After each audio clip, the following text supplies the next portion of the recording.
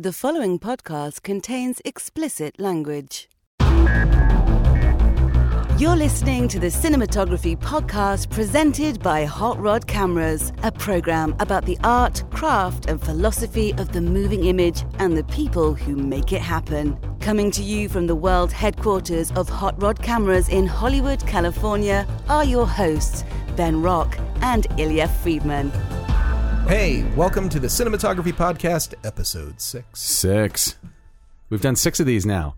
That's right. In only 9 years. No. It's been 11 months. So really, we're just wrapping up our first year. Our first season, Our first season, yes. 6 episodes in 12 months, 11 months was not the goal I set for the show. We didn't exactly reach what I was hoping to, but I still feel that's pretty good. That's one every other month. I think we were saying like one every other week originally. Yeah, that would have been 26 episodes. We got the 6th part. So. And you know what? I believe we will do better next year because we already have a couple more in the can. Yeah, we do. We're up and running, hopefully going into 2015 with some more stuff. But let's kind of turn back the way back machine, Ilya. Let's talk about 2014. Where would you like to start? What would you like to cover? I didn't go to NAB this year, although I try and go every year. I was working this year during NAB. The previous year I'd gone, and every year I still have personally a 5D Mark II, not even a fancy pants Mark III. And I use it a good bit for, small projects here and there. And for bigger projects, I either, hit you up to lend me a nicer camera that you have in your fleet, or, rent something bigger, like an Alexa or an Epic or something like that. And I'm always waiting for that killer moment where it's like, here's the camera that steals my love for the 5D Mark II. It is as big of a leap past the 5D Mark II that the 5D Mark II was past everything before it. And I feel like we haven't really had that. Okay, well, if we're going to talk about cameras, I'm going to disagree, but I know for you, your love is of the full frame sensor. So since there hasn't been a full frame sensor that has stolen the 5D Mark II's thunder for you, you're probably not going to be particularly happy with all the offerings that are out this year. However, I would argue that the most capable camera by far that's in a DSLR form factor is probably the Panasonic GH4. Yeah, I knew you'd say that. Yeah, I mean, I haven't made any. I haven't held back on this before. I think I've talked about it. Maybe even talked about it on the podcast. But yeah, it's amazing images, and it's a very low price. The price right now, it's actually they did a promotion during the holidays. It's under $1,500.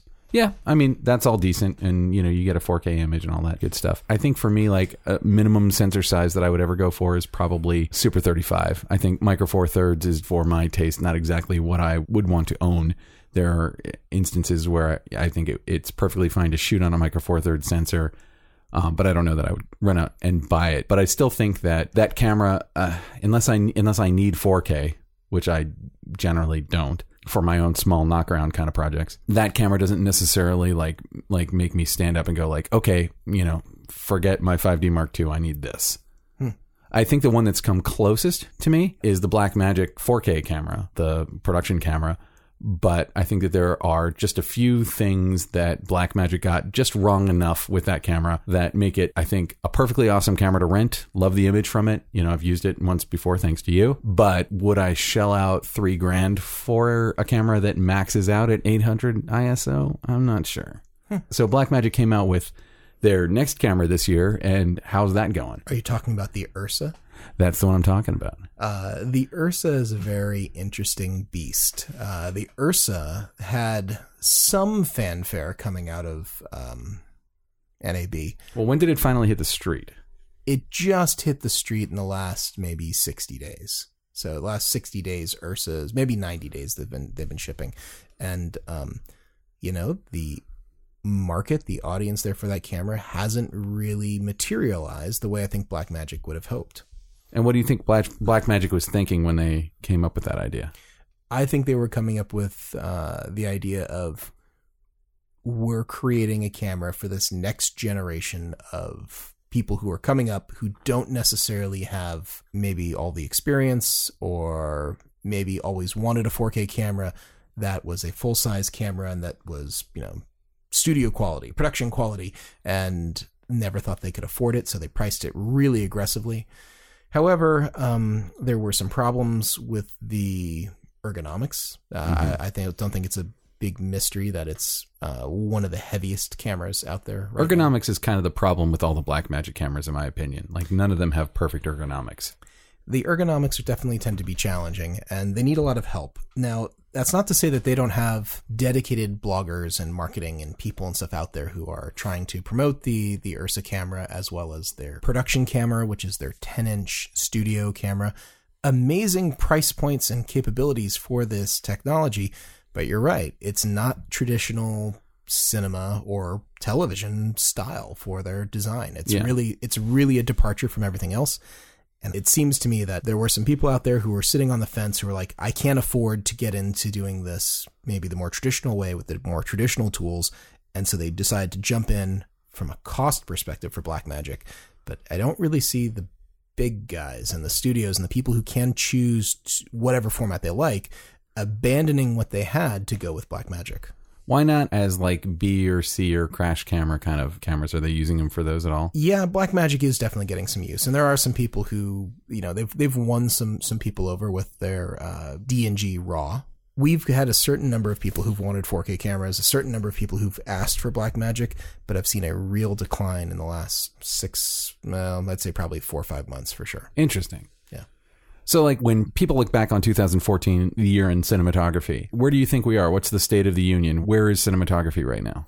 Cinematography is in a state of transition, and it's very interesting because there are some amazing bits of tech that have come out, and there's some amazing resurgence of low tech that is existing. And by technology, I have to think that, certainly starting probably before NAB, but during NAB, it was kind of like the year of the gimbal. I mean, it was all these different ways to create Steadicam-like shots without actually using a Steadicam. Like the Movi and stuff, right? Like the Movi and the DJI Ronin and some of these other brands out there. So would this year be the year of the drone then? Because I just see drone everywhere. Yeah, I think 2015 is going to be a big drone year for sure, but I would actually argue that the last 6 months it's been pretty interesting for drones here, and there's been a lot of oxygen taken up with all the discussion about regulations, and there was actually a drone expo that just took place, the first real sort of large convention in Los Angeles. They actually called it Drone Expo. But now, is this like for camera drones, or is this just people who like flying their drones around? Yeah, it was camera drones. There was certainly a consumer element to it as well, which I wasn't quite expecting, but there was a lot of panel discussions. I was on one of the panels. There's an insane number of consumer level drones. I was just at Fry's Electronics the other day, and in the checkout area where it's like the impulse buy stuff, they had like at least 6 or 7 different sizes and styles of drones you could buy in like the $35 zone. And, like these, obviously you're not going to hook, an Alexa onto one of these and fly it up 500 feet, but a GoPro camera, you probably could. Yes, that's absolutely true. And most of those you're seeing at Fry's are kind of designed for playing around in your living room. You take it outside, you go up more than like 50 feet, you lose your signal, it crashes to the ground, and it was a $35 experience that you might have just had, because those things can't have too many impacts before they're done for. They're really might look cool on the GoPro. I'm still on my GoPro angle with this. There's quite a few things that will hold a GoPro, and several that are a bit more professional that you will actually allow you to have a steady shot with your GoPro too, not just sort of like a No, I've seen some of those, and they're not even really that expensive. They're like in the $1,200 to $1,600 range, right? Yeah, you can get stuff less than that, depending on what sort of set that you need. But DJI Phantom 2 with a gimbal cost you around that, so $1,400 maybe. Nice. And anyway, there was a bunch of other sort of interesting things that happened this year. Most of the big lens manufacturers, well, I'd say some of the big lens manufacturers released anamorphic lenses. First time in years, there's several choices. Cooke came out with a line of anamorphics.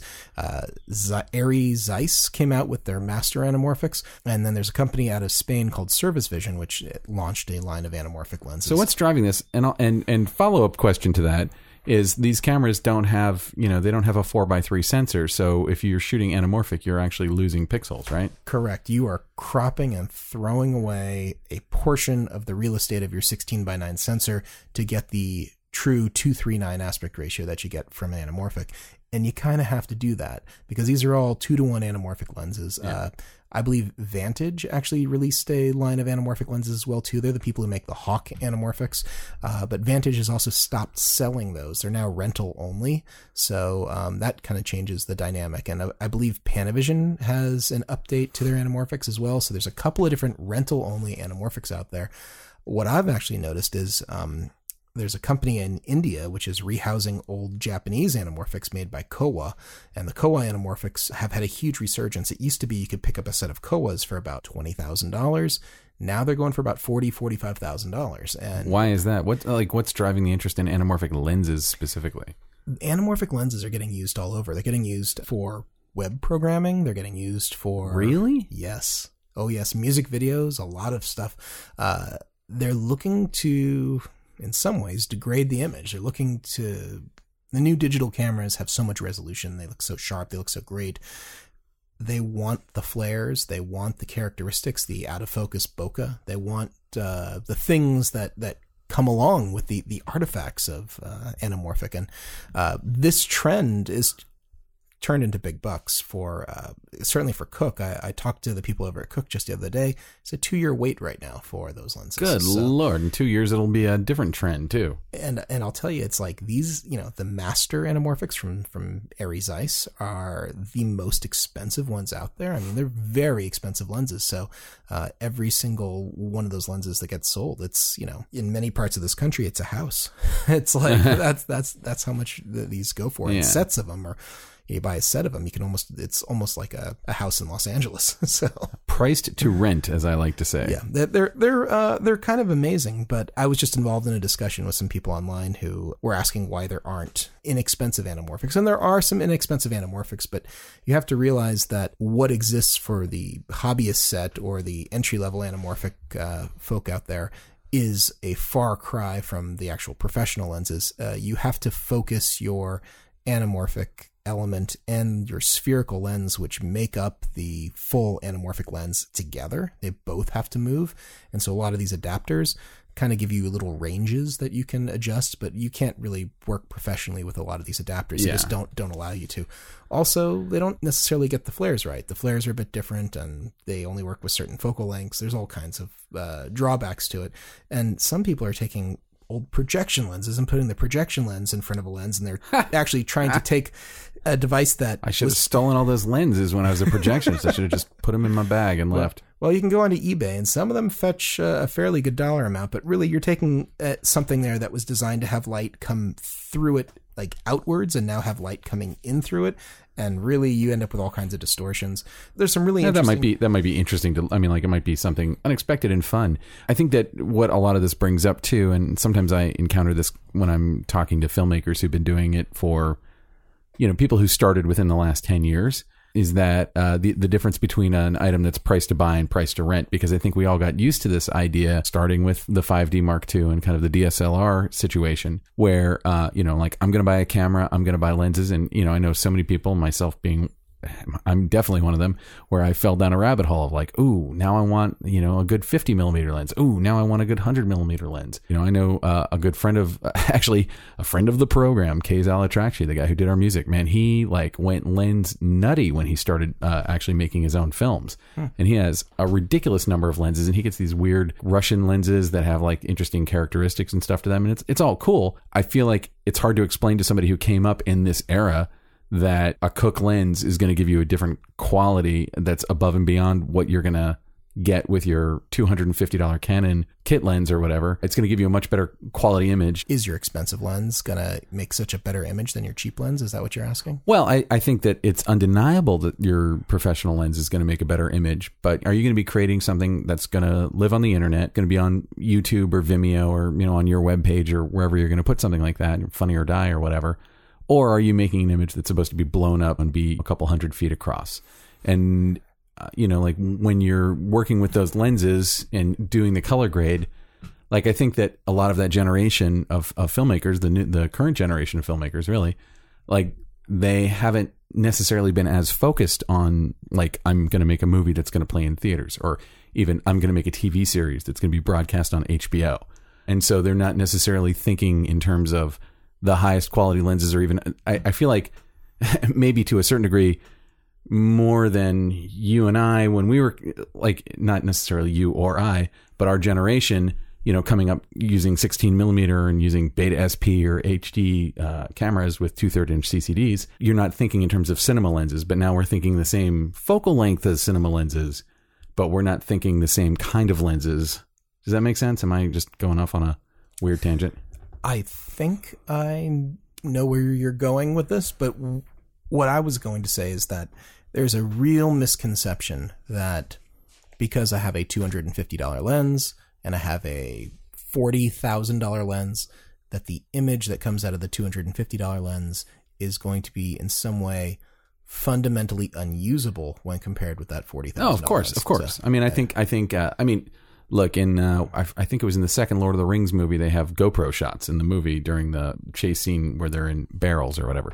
I think it's really important to stress, though, that most of the time when you have like GoPros cut in with things, these are very short shots. These are not shots that people are going to be spending a lot of time fixating on. It's like, of course, and I mean, unless that the whole point of it is the GoPro-ness of whatever it is you're doing. I completely agree. But my point is that, yeah, for your $200-$300 Canon lens that you're going to get to, like I have the Canon, it's the 1.4 50 millimeter lens, and I think it cost me like $350 or something like that. And I love that lens. And the nifty 50. Yeah. It's not the super cheap one that's like $100, and it's not the one that's $1,200. It's the one that's kind of in the middle. No, it's a good lens. It's a good lens. It's totally a fine lens. And when I'm making stuff that I know I'm just going to be sticking on my Vimeo page or something like that, it's absolutely fine. It's delightful. But if I'm making something that's like a professional product for a client, or something that's going to be going out for some kind of a wider distribution, obviously you want something that's going to be a little bit better, a little bit more controllable, a little bit more predictable. Colors are going to match better between it and the other lenses in the same set. There are a lot of considerations that you have to go through. Most of those considerations tend to be usability. How usable is this lens? Like, how much can a professional actually work with this and get their day done? And a professional crew, how are they going to be able to pull focus? How are they going to be able to, and when they get into color correction, how long is it going to take to match this lens with another lens? Yeah. I mean, how much distortion is there going to be? There's all these different things that go along with it that have nothing to do with the fact that it just resolved a plenty fine, plenty sharp image, and you were able to put it up on a big screen. And I will say that I think we've entered a point right now where the generation that has just come into discovering some of these lenses, and say like, hey, well, it worked and it's good enough, and I'm moving forward with my $250 or my $75. I mean, these very inexpensive lenses, they're missing a real point, which is you actually can't really work the way that someone is expected to work on a real professional production with a lot of these tools. These tools just fail. And what's interesting is that the vintage lenses, some of them have failures too. Like, they're very popular now to use old K35 lenses, or to use Super Baltars, which are, of course, made famous by The Godfather. The mechanics in a lot of these lenses are not great, and by modern standards, they're really tough to work with. And do they make sharp images? Yes. But are some of the still lenses that are inexpensive today actually resolving more than these vintage lenses? Yes. But that's kind of the point. There's a different look with this stuff, and that this is definitely, I felt like, been the year of vintage lenses making a comeback. What forms the image is the lens. The sensor captures it, but where that image is coming from is a combination of your imager and your optic, but your optic is really what's creating that image at the sensor level. So if you decide that you want to use something that is different, you are definitely getting a different look. It's not your typical sort of thing, and I see a lot of that happening right now. So speaking of vintage too, this is the year that the digital Bolex finally came out. The digital Bolex is a huge success story as a crowd-funded camera. Agreed. Yeah, it's amazing. They licensed the name Bolex, and they tried to keep aspects of the original form factor of the Bolex intact so that people could shoot like they would shoot with a Bolex going back into, the 50s, the 40s?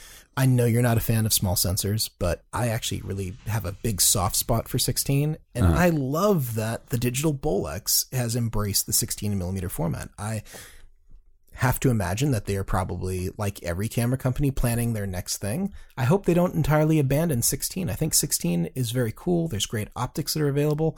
I myself just bought the Cooke S4 16mm lenses. They actually call SK4s. They're gorgeous. It's wonderful stuff. I'm not against 16 on principle. I think if you're making a documentary, small sensor is a much better way to go than you don't want to shoot a documentary on the 5D Mark II or Agreed. Mark III because you're going to just be hunting. Your documentary will be about you trying to keep things in focus. And boy, do I see people all the time trying to shoot 0.95 on cameras that, for a documentary or shoot on these large formats. And holy crap, the thing's out of focus. I mean, it's out of focus most of the time. So. Yeah, no, you don't want that. I think that obviously it's a big world and we can hopefully embrace lots of aesthetics. Nobody would say The Hurt Locker wasn't a good looking movie and that was shot on Super 16. There's obviously a great argument for that. So how buzzworthy would you say has the digital Bolex been? Are people embracing it? Is it getting used a lot? Is it picking up speed? It's just an interesting story because it had so much buzz from the Kickstarter campaign that it maintained that buzz through the release of the actual camera. I have a little bit of inside information on digital Bolex. I have a little bit of understanding of kind of what they're going to move into next. And I'm very excited about digital Bolex because I had a conversation with one of the principals who assured me that they are in it for the long haul, that this is not just sort of like a quick flash and then they're going to be out. They're really serious about continuing what they've started, and the digital Bolex, I believe, will continue as much as possible the aesthetic of film. And that is really their goal for that camera. They could have gone for the cleanest, best image they could, but they didn't want that. They really said, we're going for the aesthetic of film. Yeah. And I think that they have achieved a lot of the look of 16 mil with their small 2K camera. It's really impressive. It's not the cleanest image. It's not the best low light camera. It has amazing colors. It has tremendous workflow. It's raw. The camera is self-sufficient in that it's got storage built in and a battery built in. It defies the rules for most of the other people out there making entry-level, inexpensive cameras, and that this is an inexpensive entry-level cinema camera. Yeah. And it does have certain elements that are a little, But how has the public experience of the digital Bolex been? It seems like it's not been... I don't hear about it that much, but that doesn't mean anything. They are a small company, and I know they've shipped now hundreds of cameras. They're in the hundreds. I know that people like Matty Libatique has one. Nice. And he shoots, big movies, Iron Man movies. He's just shot Noah, if I'm not mistaken. I think he shot every Darren Aronofsky film except The Wrestler. Okay. And I know that Spike Lee has one, and I know Spike Lee's been working on something, I believe, with that camera. But, nice. But I know Gus Van Sant's been testing it, and I feel like Gus Van Sant totally... I know he's a fan of 16, and this is like a perfect sort of camera for him. It'd be I think it'd be great if Gus decided that he wanted to use it. So interesting. There's a lot of industry people out there right now who are really paying attention to them because the look and aesthetic and feel of 16 with the benefits of digital is a wonderful coming together, and it's not much money, and they make a monochrome camera. If you wanted that black and white 16, which all my earliest, student films were all black and white 16. I really love black and white and reversals, basically what I did. And you can get a reversal look out of the digital Bolex really easy. And you've got a true monochrome camera now that's $4,000, $39,000. So what's the advantage of a monochrome camera versus a color camera where you turn off the color in post? That's a great question. You have to actually kind of do the test, the Pepsi challenge, to see for yourself.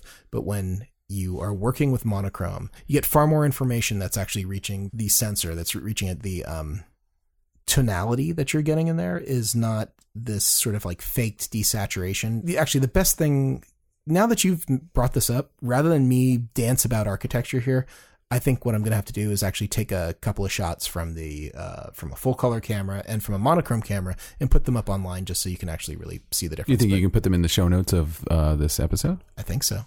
Yeah. We'll put that in the show notes of this episode so you, the listener, can check it out for yourself. Yeah, you can actually see what the difference is between a monochrome camera and a color camera where you've just actually removed the color. So. Yeah, because I know, there's a monochrome Alexa, right? There is. And isn't there a monochrome Epic? There is. But the Alexa is a very expensive camera, and it's rental only for the monochrome version. The Epic you can buy, but I think it's $50,000+. So the fact that someone's made a $4,000 monochrome camera to me is just brilliant. It's really cool. You got to really have a hard on for black and white to spend $50,000 on a camera that only shoots black and white. I will tell you, there's only, I think, 2 in Los Angeles, so there's not a lot of them out there. And I think there's a couple in New York and then some in Europe, but it's like, there's not a lot. There's not a lot of them out there. I've said it twice already this episode. Maybe we should call this episode Price to Rent. Price to Rent, yes. I think I have a blog by that title at one point.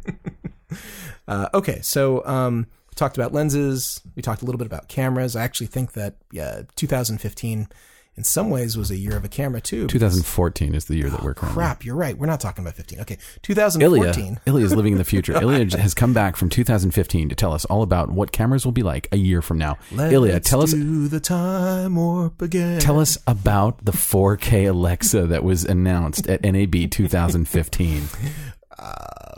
Okay, going back to 2014. Son of a bitch. AJA, a company who they've never made a camera before. Didn't stop Black Magic. Go on. Didn't stop Black Magic. Didn't stop Digital Bolex. Didn't stop, everyone who's a Didn't camera. stop Red when the Red one came out. Everybody Look, everybody has to make their first camera at some point. That's right. And so AJA. When are you making your first camera? Oh, geez. Okay. AJA shipping a camera, I believe. By the time this podcast airs, it should be shipping. So we should have their camera, and that's going to be very interesting. It's definitely got a different look than cameras out there, a global shutter. So this is a camera that was announced in April at NAB 2014, and it's starting to ship now. It's the AJA camera. It's $9,000, correct? That's right. And it records to what? Apple ProRes. Is it recording onto like an SSD? It's recording to its own SSD made by AJA. So proprietary, correct, hardware. And what size sensor? Super 35. Super 35. And you said global shutter. Global shutter. So maximum ISO is unknown. Interesting.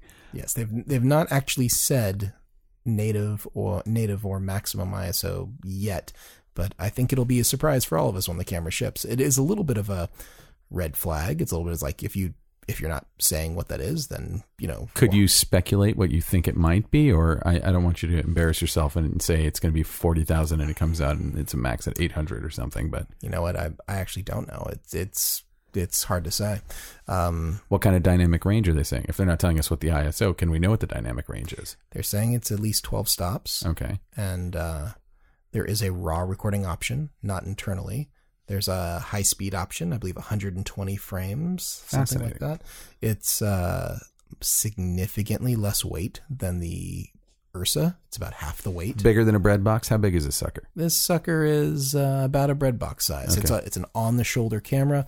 A bunch of different companies have already lined up to make third-party accessories. There'll be multiple lens mounts available, but it ships with a PL mount. It is kind of positioning itself as poor man's Amira, which is interesting. And Amira is getting some real competition too, because just in the last week or so, the 4K Vericam is shipping.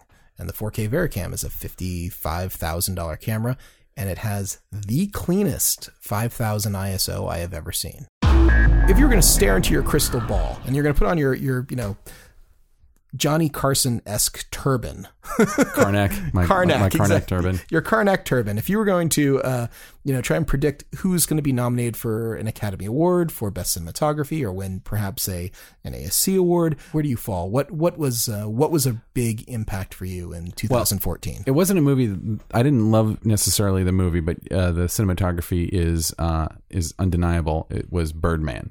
And I think that that's probably going to be something that's going to dominate the conversation. And I feel like it might even win all these awards and Oscars and all that other stuff, because in a lot of ways it's like the perfect middle brow movie, and it's the perfect return for Michael Keaton, like as a star vehicle.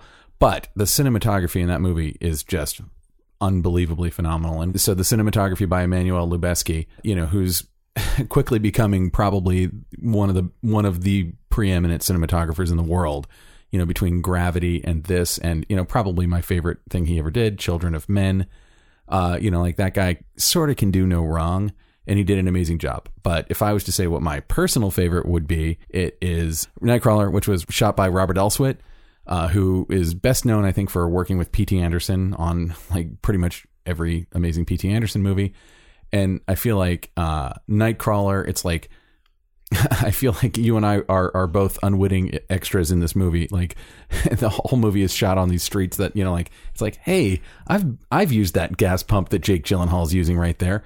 But it's absolutely spot the location in Los Angeles. And in fact, the police station at the very, very end, that's right across the street from Hot Rod Cameras. I'm like, every day when I park my car, it is. That's direct. That's the Hollywood. Thought about that. That's the Hollywood police station. Holy shit, that's amazing. But I think that the cinematography in that movie is almost in a sense, a movie about cinematography because it's about a guy who's shooting stuff on a camera. Mm-hmm. And Dan Gilroy and Robert Elswit like very cleverly figured out that like they would always show like you would always see the guy holding the camera and you could sort of see the flip out monitor or whatever, but they would never like fill the screen with what the camera was seeing.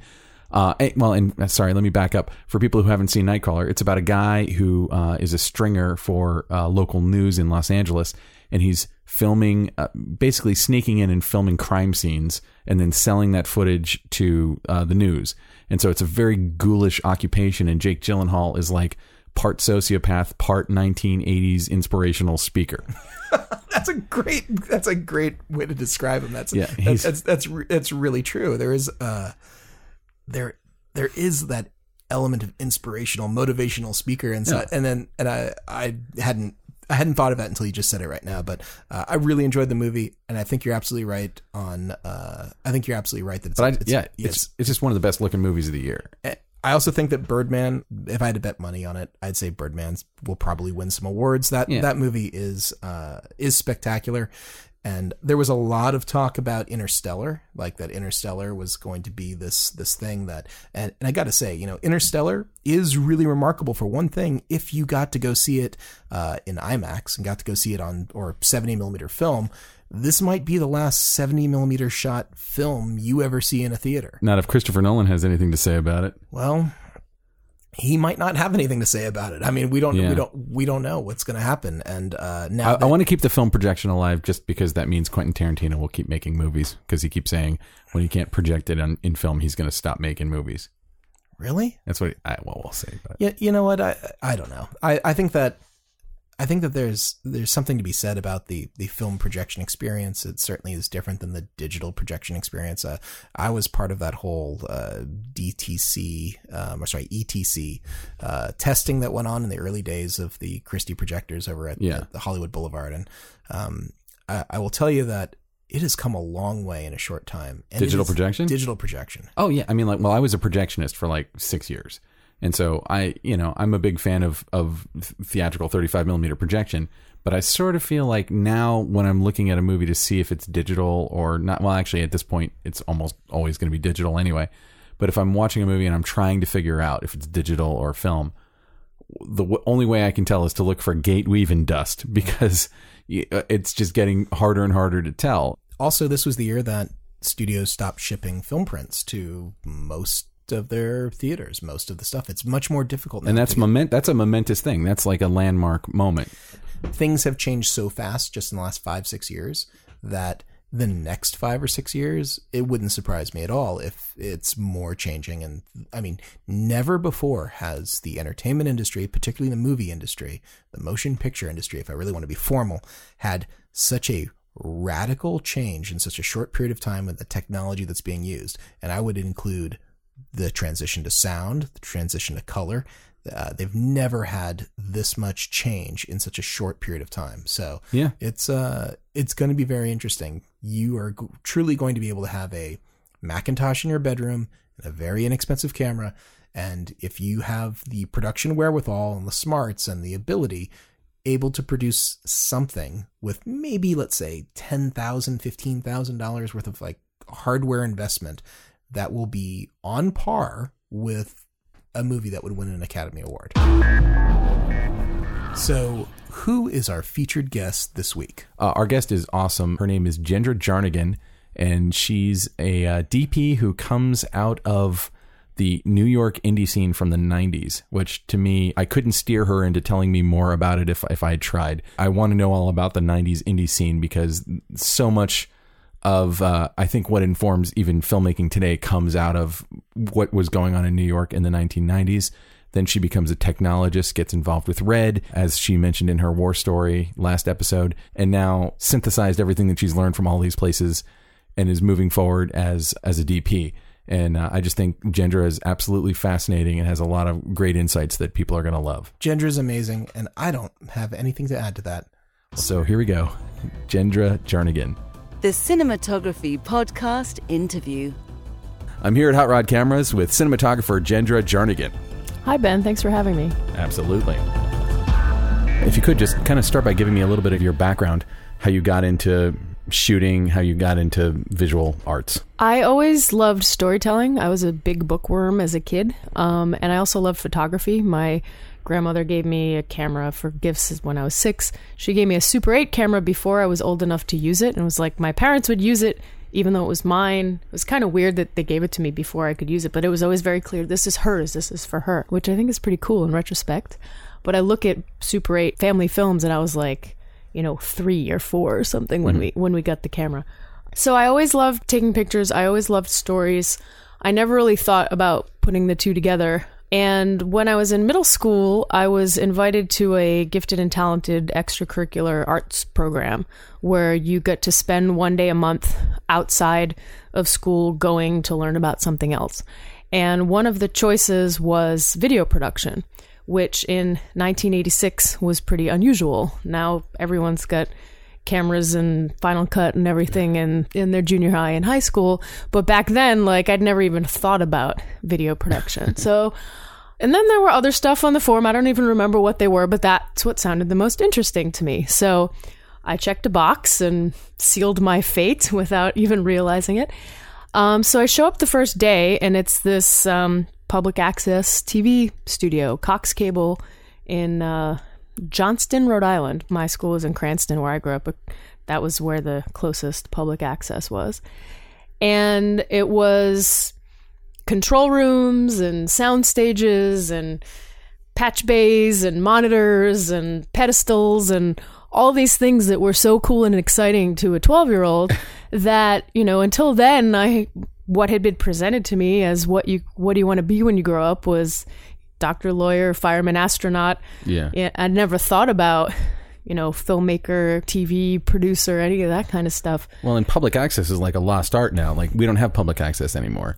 I mean, I guess we have YouTube instead of public access, but it's weird to think. Actually, I think it's out there. Really? Yeah, I mean, I know that my father-in-law in Massachusetts took a public access. He had to take the class to get their certificate in order to be able to go in and use the studio. Recently? Within the past 10 years, I think. Really? And in New York, there's DCTV, and there are these resources out there that do still, I think, fulfill the original mandate of cable TV providing access to the community for people to do community-based Now they just programming. hand you your iPhone and say, hey, go shoot some crap on your iPhone. And Not sure exactly what they do now. I haven't there's been iMovie on your iPhone. You can cut it however you want. But seeing that world that day opened my eyes to a whole, my imagination went wild. And I think it's interesting that I didn't see it and say, I want to work in a TV studio. I saw it and my mind immediately jumped to movies. I want to be a filmmaker. Even though I wasn't in a film studio and it wasn't films, that made me realize movies, which I loved, stories, which I loved, image making, which I loved, that people actually did that. Seeing the TV studio was oh, people do this for a living. There are people here and these are their jobs and that's what they do and they create things. And so that day I knew I wanted to be a filmmaker. Had you done some little Super 8 No. projects? I mean, my family shot, documenting family vacation kind of things, but I didn't do, like you hear about filmmakers, making little stop motions with their action figures. And I mean, I did that a little bit later once I got into it, but I hadn't done that. That hadn't occurred to me until I saw the TV studio. It's a good thing I turned out to be good at it, because when I saw it that day, I was so excited about it. I mean, I guess they're related, that you have a passion for something because it feels right to you. And I stuck with that, and I did have a talent for it, and I got a lot of positive encouragement from the mentor that ran that program. What kind of stuff were you doing? We would write scripts. We would do shot lists for 3-camera stuff. I was mostly studio stuff. I think I tried to do a location shoot. I ended up creating a independent study for myself in the high school, where I got them to buy Super VHS cameras and an editing, cuts, tape to tape, cuts only editing deck, and that was all my asking for it and going to the guidance counselors and saying, I want to pursue this and we don't have this stuff and can we get this stuff? And what kind of stuff were you shooting? Was it more documentary kind of stuff? Was it more? Yeah, I was mostly just shooting whatever was going on, like the school plays and the dance troupe, performances and the community events of the school community, other than the structure that was in the video program at the cable station, which did continue through high school. I wasn't really writing anything. It's funny, I never wanted to be a writer. I was never good at writing. Even when I went to NYU Film School, which is very focused on writer-directors, and you have to make your projects, you have to write your own projects, or at least come up with a adaptation. And if you're not a writer, like I always felt like my films in film school sucked because I didn't like my ideas good enough, because I'm not a good idea originator. I can be really creative once I am given a starting out point to get the wheels turning and to collaborate and bounce ideas back and forth. And like I'm definitely a DP and not a director. At NYU, they didn't have a DP track specifically? Not for undergrad. The grad program does. If you knew you wanted to be a DP, or you knew you wanted to be a writer, or you knew you wanted to be a sound person, like you could self-choose the classes that were specific to that interest, but it wasn't a track the way that it is in the NYU grad program and in some of the other film schools. But I knew I wanted to be a filmmaker since I was 12. And then between 12 and 15, being involved in those programs and pursuing that as an interest, it took till about age 15 for me to fully understand what the cinematographer did. Up until then, I thought I wanted to be a director. The only exposure to like real filmmaking in Hollywood was sort of the behind the scenes stuff you see on TV. At that time, we didn't have DVDs, and VHSs at my video store didn't have special features with making of featurettes. And so in all those making of things, the only person you ever saw speaking about process besides the actors was the director. So I thought the director did everything and was responsible for everything.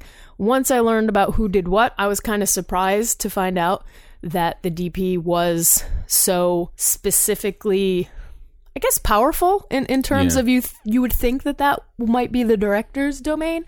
Once I learned that distinction, I was pretty clear that I wanted to be a DP and not a director, that all those things that the DP is in charge of are the things that I was interested in and the areas where my own talents did lie. And then when I went to undergrad film school, I went in believing I wanted to be a DP, but open to the idea that I actually had to do both before I could make up my mind for myself, trying out directing and DPing to see if I was right. And within the first semester where you're doing concrete production, I was like, yep, I don't want to be a director. What were the things about directing that you were like, not for me? At least at NYU, directing was very tied to writing, and I'm not a writer. Now that I know enough about the process, what doesn't interest me about being a director is taking a project and sticking with it for 2 years. Whether you wrote the script or not, giving notes for rewrites to help shape the story to be the one that you want to tell, to casting, to distribution, to publicity, to now it's DIY distribution, that you need to, if you've invested your time in a film, you of course want to make sure that it gets seen, and that turns out to be 2 years of your life. There's no project that I've ever wanted to dedicate 2 years of my life to one project at the expense of everything else. I would rather shoot 3 to 5 features a year instead of one feature every 2 years. I've worked with a lot of people who are like, oh, you'd make a good director, why don't do you want to direct? And I was like, no, that's pretty much the main reason why. But also just the visual. The visual is the way my brain works, the way that I think about things.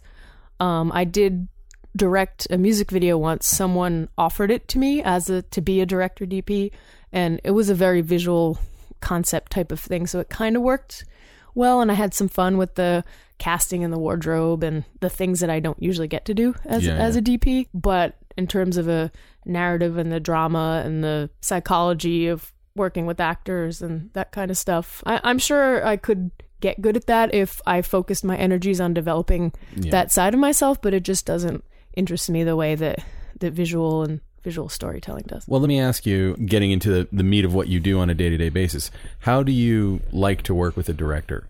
Like, what's the best relationship? I know that you have to probably adapt yourself to however each director works, but if you could make the perfect director for you to work with, what part of the job would be theirs? What part of the job would be yours? I'm a very strong believer that a movie is made in prep.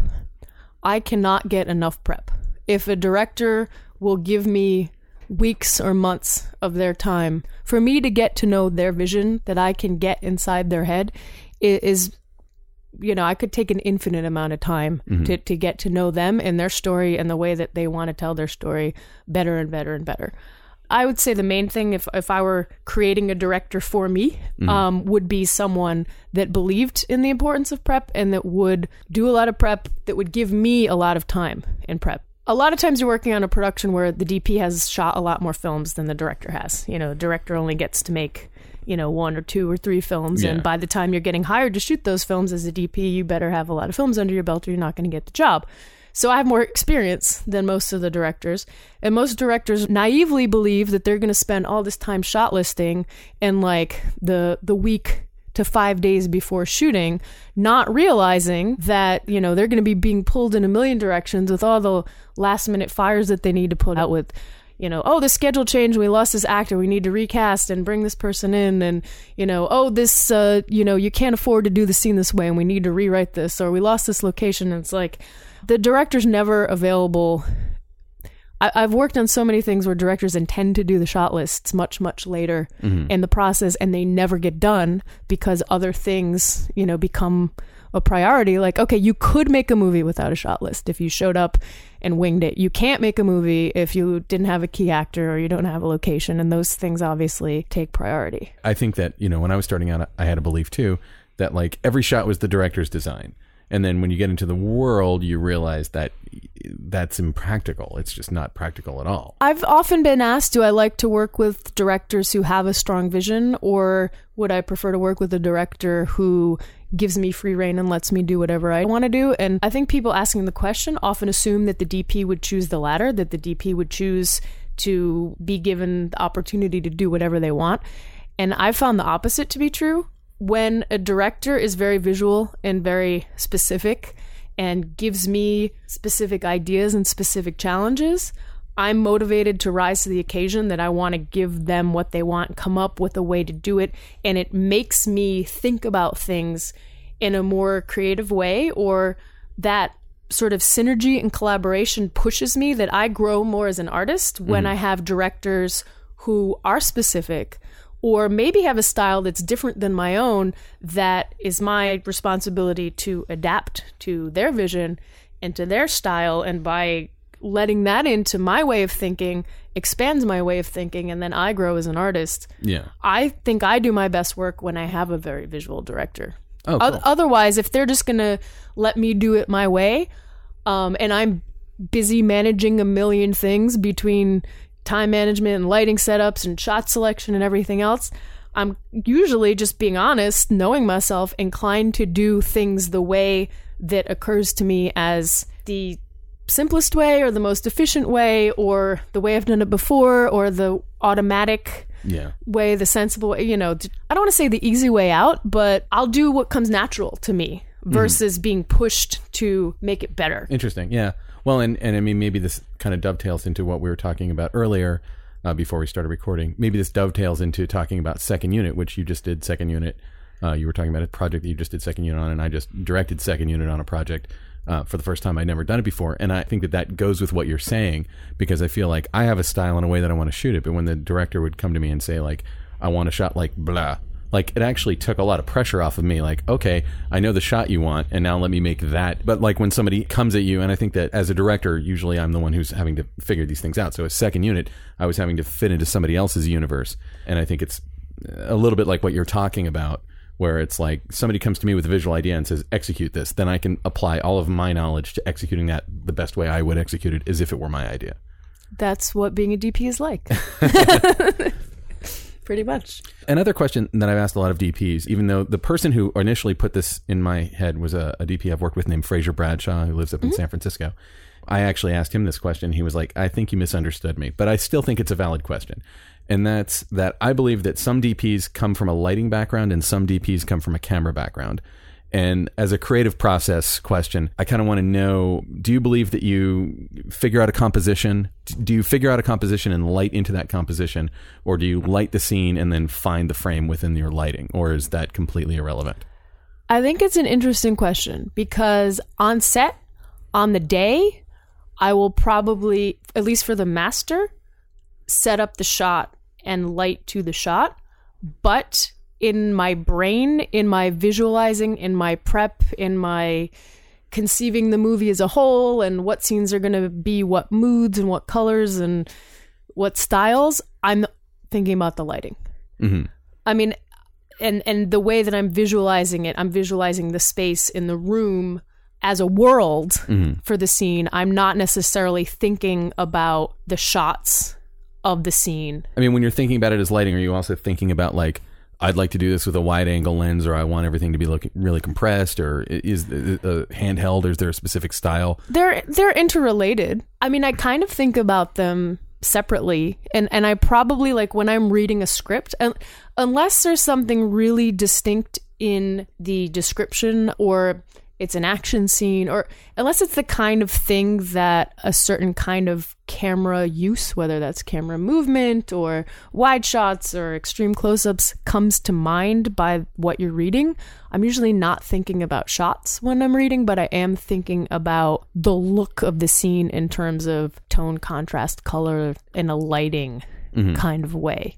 Does that make sense? It makes sense, and it's something that I definitely want to go into more detail about. So, to me, the shots come later. Like once we're shot listing with the director and we've seen the locations and things we know the schedule that you often have to back into to be like, okay, we have to get this done in this amount of time, or we're going to choose our battles and say, this scene is really important to have these elaborate moving shots that are time consuming, or this scene needs a lot of coverage and this is one that's priority to take a lot of time, whereas we'll make it up on this scene, which can be done in a simple way.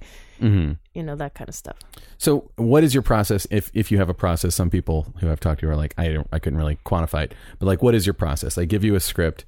Do you talk to the director first? But like, what is your process in terms of looking at a script and breaking it out into a look and a feel and a practical approach that you're going to use with cameras and lights and lenses and blah, blah, blah?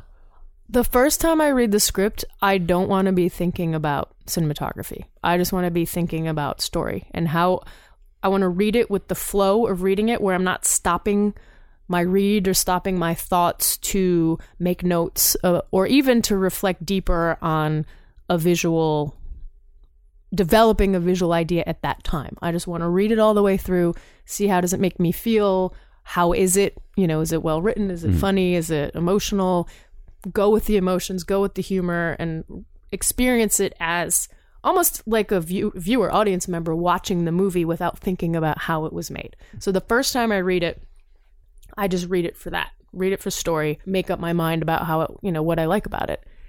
Of course, a few things will usually stick out to me as like, oh, cool, night exterior. Or like, oh, fuck, how are we going to do this scene where he shoots the guy and we don't have any money? You know, like, like certain things will stick out, but otherwise I just try and read it. Then I'll read it I try to read the script twice before the interview so that the second time I read it, I can start formulating concrete ideas and making notes of visual ideas or potential visual references that I have something concrete to talk about in the interview. Then once, I don't like to take that too far until I've spoken to the director to see what direction they want to go, or if they are even the kind of director that has a clear, you know, visual direction off the bat that they're ready to start telling me about early for me to start thinking about it, you know, with their input right off the bat. So then once I have some feedback from the director that informs that, usually by then I'll have some knowledge of the budget to know, should I even be visualizing crane shots when I when I read this? Or, wow, this all felt like Steadicam to me, and there's no way we can. I don't want to say there's no way we can afford it, because again, everything's about choosing your battles. So you could say, okay, I read this movie and the most important thing about it is X.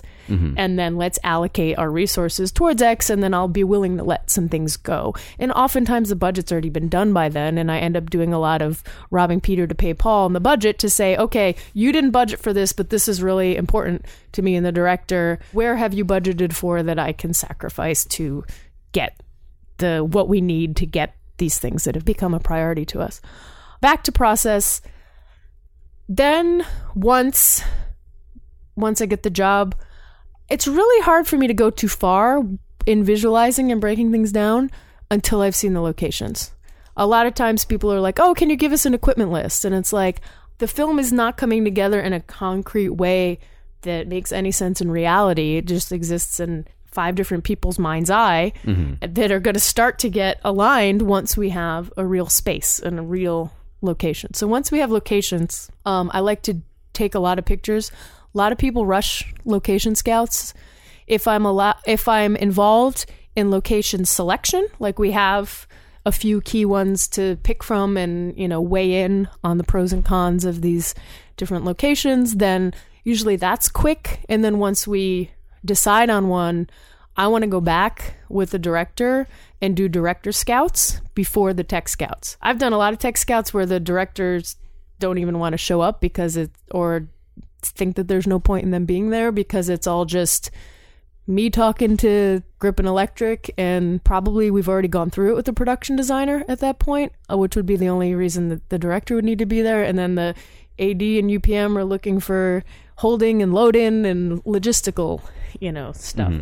But by that point, I want to have spent time in the space with the director. How are we going to use this space? How are you going to block these scenes? Which directions are we going to look in? Which directions do I need a light for? If we're shooting in an apartment and it's a great apartment, except that this entire wall over here is covered in mirrors, are we going to make the choice to avoid looking that way for the entire staging and blocking and angles, or do we need to deal with that mirror by putting furniture in front of it and covering it up? And production designers love me because I'll get specific with them about the shit that they don't need to do by trying whenever possible to make concrete decisions with the director in advance so that art department's not doing extra work for the directions that we're never going to see, because obviously it's their job that they need to be prepared that we could see anywhere if we haven't told them that they're not going to. So I did one web series with a production designer, just loved me left and right because I was often, saving him so much work by knowing what information to share with him, to save him the work. I'm very production friendly that way in terms of thinking about all the departments and what interdepartmental communication. And so when you're saying that you like to have a long period of prep, is this the kind of stuff that you want to spend all your prep time on? The scouts are important. Yeah. A lot of ADs will, I've found, don't necessarily plan for that. I have to ask for them, or sometimes they've made location agreements where it's like, oh, we can't really get back in there, until this date. And I'm like, we need more time in there. Have you ever scouted Nellis that it was like the juvenile detention center out in Whittier before? Mm-mm. Oh man, they're so weird. They really are. I probably won't keep this in here. Maybe I will. Who knows? They're not listening to podcasts. It's like great. It's got a jail set, and it was a juvenile detention center from the 1800s. And so it's got like where they shot all the jail stuff for Hancock was all in the jail that's there, and it looks for all the world like a real jail. And then there's like 2 churches and a gymnasium and some suburban neighborhoods and stuff. And you see it in movies all the time. But when you go there to scout it, they have like a preliminary scout, and they just push you through it. They're like, yeah, you get to come back here, and when you're paying our site rep, then you can take your time. And that's really what it's about. So it's like you're there for like 2 minutes looking at the gymnasium, and you're like, well, I want to go over and see. And I've had to say like, well, if I don't come over here and take all these pictures, then the ad agency isn't going to approve it, and we're not going to be able to come back anyway.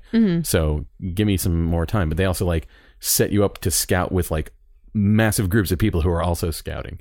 And it's so weird. I mean, like their locations are great, and they're really nice people when you get to shoot there. They just don't get it. They don't get what you need to, because you're gonna have to go like in there and find all these angles, and a lot of times I'm working for a client who's not even in the same state. They're in New York or something.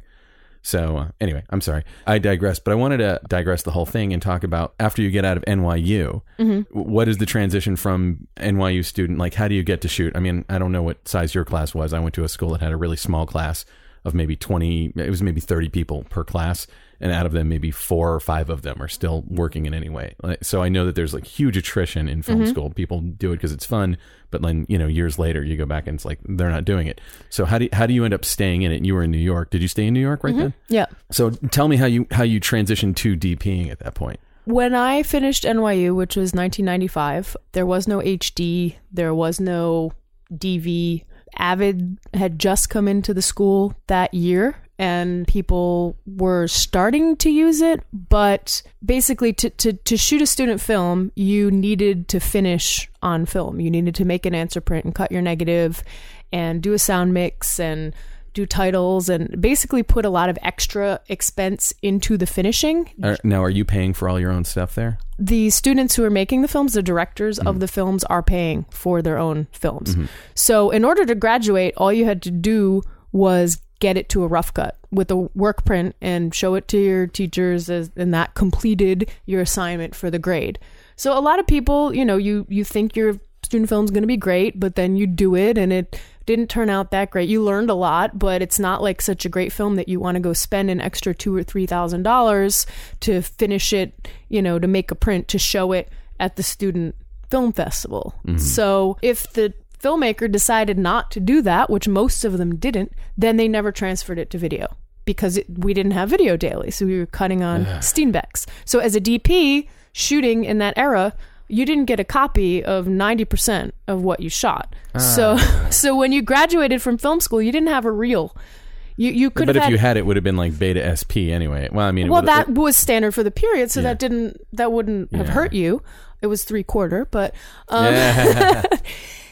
but getting out of school, you didn't have a reel like you do now. Like there are people getting out of film school who are talented, who have gotten to shoot all the films, then even the ones with budgets and have like really impressive looking reels getting out of film school, and that just wasn't the reality in 1995. They probably have like impressive reels before they go to film school because they've been shooting on a DSLR since they were in middle school. Yeah. That happens, definitely. No, I feel your pain because that's exactly the same time I was going to film school, and I did my thesis film. We edited on a nonlinear system, so I had to transfer all of it, but like almost nobody did. Yeah, so nobody transferred their film to video. I didn't get a copy of anything. I didn't have anything to show when I got out of film school. I remember being in film school, having shot a senior thesis film and interviewing for another senior thesis film and having to borrow the print from the first filmmaker that I had shot for, and like getting a room with the projector, booking a room with the projector to project the film that I had shot to show the other person who was considering me to shoot. This story is giving me a headache. Their film. And people don't realize, very different world back then. Oh no, yeah. You meet people who started in the last 5 to 10 years and they cannot imagine any of, like they'll say things like, I want to shoot film one day. I'm like, you really don't. You want to have shot film. Like if you'd like to spend, $300 for every 10 minutes of raw footage, film is for you. So when I got out of school, you couldn't just start working as a DP. You had to work as a gaffer or an AC or which an track electrician. Did you take? I took the gaffer track. I did not have a proclivity for focus pulling. Being a camera assistant did not interest me in terms of being a gearhead and all the bits and bobs and that kind of stuff. I just gravitated towards lighting and the artistry of it, and the fact that as an electrician and working under other gaffers and other DPs, every day that you were working on anything, you were learning more. You were learning new ways of doing things through experience, through your exposure to other people. Whereas, you couldn't be a first AC and be like, I'm going to try loading the film differently today and see how that works out. Extra loop. So I found it more creative, knowing I wanted to be a DP, being a gaffer and being an electrician, that was a continual development and continual growth that would, interested me as I was doing it, but in the benefit of my development as a DP. But you were on that track. So from the moment that you graduated college, you're like, I'm going to be a DP. The way I'm going to pursue it is I'm going to get into the electrical department and learn how to light. This further develops my theory because even though you had started shooting, you spent so much time lighting, and yet when you're reading a script, you're thinking of the shots. Am I crazy? Am I getting it backwards? No, I'm probably thinking more of the lighting than the shots. Okay, then I'm wrong, and I will. Well, I think of the shots when the shots are the thing that come to the forefront when you're reading it. It depends on the scene. Some scenes are written in a way, or the content or the drama of that scene lends itself to being shot in a certain. When I say shot in a certain way, I mean the shots. Yeah. Whereas every scene, even if it's a dialogue scene with two people sitting down, has your lighting choices that are going to evoke the mood and tone and color palette of that scene. Yeah. That's how to shoot that is not going to jump out at me when I read it. versus, something with a car chase or a fight scene or an argument or... Makes sense. So you stayed in New York, correct? I stayed in New York. I get into the whole New York LA thing as a separate point of conversation, but I'll stay on track as my career trajectory. But you're in New York in the late 90s, mid to late 90s, which is like the boom of independent film, and New York is kind of the epicenter of that. Tell me what it must have been like to be there at that time. I didn't know any different because I hadn't left New York yet, so I didn't know that it was a boom, and I hadn't lived through another period yet, so I didn't know that it was a boom. I just thought this is what it's like to freelance in film, is that there's always stuff going on, and it was very seasonal. It was very reliably seasonal until 9/11. 9/11 fucked up everything. But it used to be like we bought. I got married in 1999, and we registered for a gift registry for our wedding for a whole bunch of winter camping gear because we liked to camp, and the winter was the time of year that we actually had free time when we weren't either shooting or focusing our efforts on trying to get jobs to be shooting, to be like, oh, there's never anything going on in the winter anyway. That'll be the time that we go do our recreational stuff and our travel stuff. And it was very reliably seasonal in New York up until 9/11. And does your husband do this kind of stuff as well? Yeah, my husband is a Steadicam operator. Oh, do you two work together a lot? A few times a year. I say Steadicam operator, / A or B camera operator. So he works full time, long term on TV shows and big movies. He just did a Liam Neeson action movie, Run All Night. He was the B camera operator full time. Nice. He's done a lot of TV shows, so he's often booked up for 5 or 9 months at a time, and then when I have something to shoot that does need Steadicam, he's very often not available. So interesting having two camera people in the same house. My wife is also a director, and people are like, how does that work out? And we've actually worked on projects together. So I've had a lot of people ask me, oh, what's it like to work with their husband, or sort of with the assumption that they could never envision themselves working in a professional capacity with their spouse. But that's how we met. Like, we met on a set. He was the DP and I was the gaffer.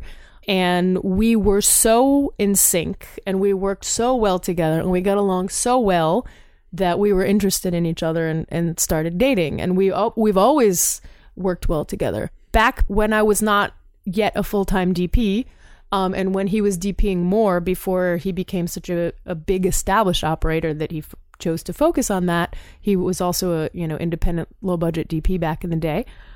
I was gaffing for him on this corporate video commercial thing, and like 2 days into the job, the client or somebody, or maybe one of the talent was like, oh, you guys work really well together, you must work together a lot. And we're like, oh yeah, we're married. So people could tell that we had a synergy and completed each other's sentences. As someone who spent virtually no time in New York in my life, I imagine the independent film scene in New York in the late 90s being like, France during the New Wave, or Italy during, the rise of the neorealists or something. It is when I got into the union, because there was so much work. Yeah. That's funny, because I just imagine like all these like grungy filmmakers with, unkempt beards and sock hats running around and making great art on the mean streets of Manhattan all day long, every day of their lives. Well, in 1998, there was so much work going on, and there was not enough people to fill all the crew positions on all the jobs happening. So that's how I got into the union, is that the union started allowing people who were not yet in the union to work, on the productions. I had joined the union in New England, where I had grown up, because it was easier to get in there than it was to get in New York. But you could work in New York if you were in the New England. Not yet, until this situation arose. Basically, once it was so busy in 1998 that they didn't have enough people to fill all the jobs, Local 52 said to all the surrounding regions, if you have members who are willing to, put themselves up and work as a local in New York, we've got jobs for you. And of course, I was actually living in New York, but that's how I got to start working Local 52 as a Local 481 member, basically on permit as a sister union. And then once I started working 52, I met enough people in 52 that when I took the vote, enough people knew who I was that I got in on the first try. During this period of time when you're gaffing and you're working up to being a DP, obviously you're working with a lot of other DPs. Can you talk about some of the DPs that you worked with, some of the tricks of the trade that you picked up or things you learned or good habits, whatever that you picked up from them as you went along? Yeah, I learned a lot about lighting women by working on Sex and the City. Obviously. Yeah. So I learned some tricks of the trade there, like not just eye lights, but sort of fill lights that fill the facial features. They don't look like a light source. They're so soft that they're not directional. So you still have a directional light that is your key, that feels like a lit room or whatever you're trying to accomplish with your lighting style. But then you have this soft sort of fill level exposure of a light that's close, that's basically a beauty light. So that show did a lot of beauty lighting like you would do in a makeup commercial, but it wasn't with the key lights, so it didn't look totally flat all the time. So it still looked like it had character and drama and whatnot by the use of the key lights, but then they were sneaking in beauty lights at the same time to have everyone looking their best. So which DPs are shooting that you're working with? There was always two DPs. It was an alternating 2 DP show. John Thomas was consistently on the show as one of those DPs from beginning to end. At the beginning was Mike Spiller was one of the DPs. He's a director now. Terry Stacy was one of the DPs. Florian Bauhaus was one of the DPs. So I was on the show from the end of season 2 through to the end. I never worked full time. I was always a day player. At times I was more like a full-time day player, but it was always, being an electrician was always a side job for me as I was working on my DP career. On the beauty light thing that you're talking about, actually, when I was looking at all the stuff on your reel, I think I can see what you're talking about in that I'm trying to figure out how to put it into words, but it was like the flesh tones, the skin of the people in the stuff that was on your reel, and all I saw is the stuff that's on your website, but everything kind of had a radiance to it, but I couldn't put my finger on it. Like, it looked very naturally lit. It didn't look lit, but it felt very like the people just looked really great, and it's hard to describe it exactly. That's a really good way to describe it, because people ask me who haven't seen my work, like, that you meet people networking and whatnot, like, so what's your style? How would you describe your style? And I'd say a beautified naturalism. Oh. Yeah, well, that makes sense. Does that fit your that is how I would describe. Yeah, that's a much better way to describe them. But I was especially like looking at people's like their skin and their faces and stuff, and they just looked like the best that they could look. You know, they looked really radiant and good, but it didn't feel monkey. Fake. It didn't feel monkeyed with. It didn't feel like, you know, sometimes you'll see where it's done in the grade, or it's done in some kind of an artificial way, or it's just overlit on the day, and it didn't feel that way. So it just, I don't know. I mean, it's a good approach. And do you take that approach to most of your work? I mean, do you think that most of what you do is kind of like, when I was, and again, I'm looking only at what's on your reel, but do you tend to gravitate more towards character type work, where you're trying to get that kind of a look? It's an interesting question. I definitely have a style and a taste that I gravitate towards, but your exact question of do I tend to gravitate towards character work, I think it's more that working in low budget in terms of where my career is at right now and the opportunities that I've had up till this point, that most low budget projects are character pieces set in reality. Yeah. Because that's what is affordable to shoot, that can be done well on an affordable budget. Yeah. But I would love to shoot fantasies and thrillers and sci-fi, and you know, I'm trying to get more of those opportunities, but of course like begets like, and you don't necessarily get hired for that stuff until you've done it. I'm really excited that one of my upcoming projects is an action film, and I haven't shot action before, so that'll be good for the reel as well as good experience to have under my belt, you know, but by doing that. So a lot of what you're asking is sort of the opportunities that I've been given in terms of the projects that I've been hired to shoot up until this point.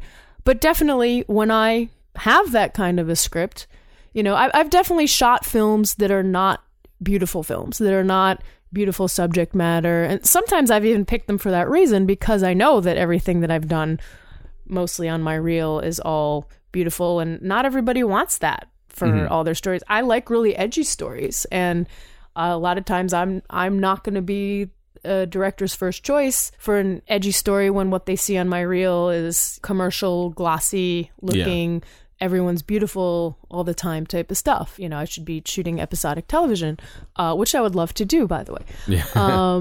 In terms of what's next for my career, now that low budget films are just, the budgets are just falling out from under everything, that it's just really hard to make a movie for $200,000, which is what everyone's doing these days. I would much rather be shooting TV. Yeah. If only the technology that we have today could have existed 15 years ago, it would have been perfect. I think I know what you mean, but I think they're entwined. I think we are where we are today financially, budgetarily, because of that. In part, it's a bigger conversation, but you look at how low budget films have kind of become a little bit more of a rarity, and I think part of it is that it's harder to make your money back when anyone can go on a BitTorrent site and just steal your movie. Yes. And a good friend of mine made a relatively low budget movie and worked really hard on it for years, and finally got a release, and it was acclaimed at the festivals. The day it went on sale, pirated that day. I'm shocked how the prevailing attitude towards pirating movies, that people don't think twice about it. They don't think they're hurting anybody. They think that, it's just the studios, and they think that anyone who's made a movie, that there's tons of money behind it, and that they're not going to miss that. They're like, I wouldn't have paid for that movie anyway. I'm only seeing it because it's free. But they don't know that like you just said, that someone could spend years. Most first-time filmmaker, you only get one opportunity to make a successful film, and if your film didn't make money, you're not going to get to make another film. Exactly. So someone could be really talented and even have the connections and resources to have raised the money to get a film made, and then their film not make any money because it's been pirated. Like it hurts artists, it hurts indie filmmakers more than people realize. One of my favorite things that people who are pro piracy will say to me is, well, at least your film got seen by more people. And I'm like, I don't get to make movies because people see them. I get to make movies because they make money for somebody. Mm-hmm. And like the project that I just worked on, which was for Crackle, I sort of feel like the people who made that, a guy named Ben Kitai, who's made a bunch of these in a company called Lifeboat, they seem to have figured out a way to basically make independent films sort of within a television-like structure. And they're working with the kinds of budgets that indie films or low-budget films would have been working with maybe pre-2007. They're able to be a little bit edgier because it's technically a web series, but they're also able to hire a full union crew. I've shot a few of those. And I think it's sort of a win-win. I don't know. I mean, the union people might say something differently. I think it's a win-win. They're doing everything under new media contracts, so they can pay everybody, peanuts. They can pay anybody anything that they want, basically. I mean, people can argue against them paying people peanuts, or that the people in the union, I'm union, I was talking about Local 52, now I'm Local 600. People can complain that these contracts are bullshit, or those budgets just wouldn't have been covered under a union contract. I agree. So you getting the opportunity to get your healthcare days and that kind of thing. It's like, okay, if you don't want those low budget union jobs, then don't take them. Exactly. I mean, yeah, if you have a choice, go work on Game of Thrones. If they're saying you can work on Game of Thrones or you can work on this low budget series. But honestly, it was one of the best jobs I've had in a long time anyway. And I would rather be doing that than complaining about how there's no work, which, from 2008 to 2010 in LA, it was pretty dry. Mm-hmm. And so it's like, I'm just happy that they're here and they're making stuff, and that they're trying to make something great. They're working with limited resources and trying to make the best show they can, which I really appreciate. Mm-hmm. Getting back to the New York thing, I feel like I keep cutting you off.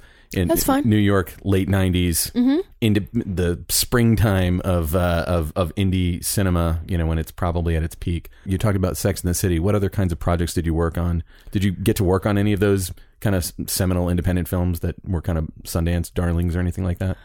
Yeah, as a day player, I worked on a bunch of stuff that went to Sundance.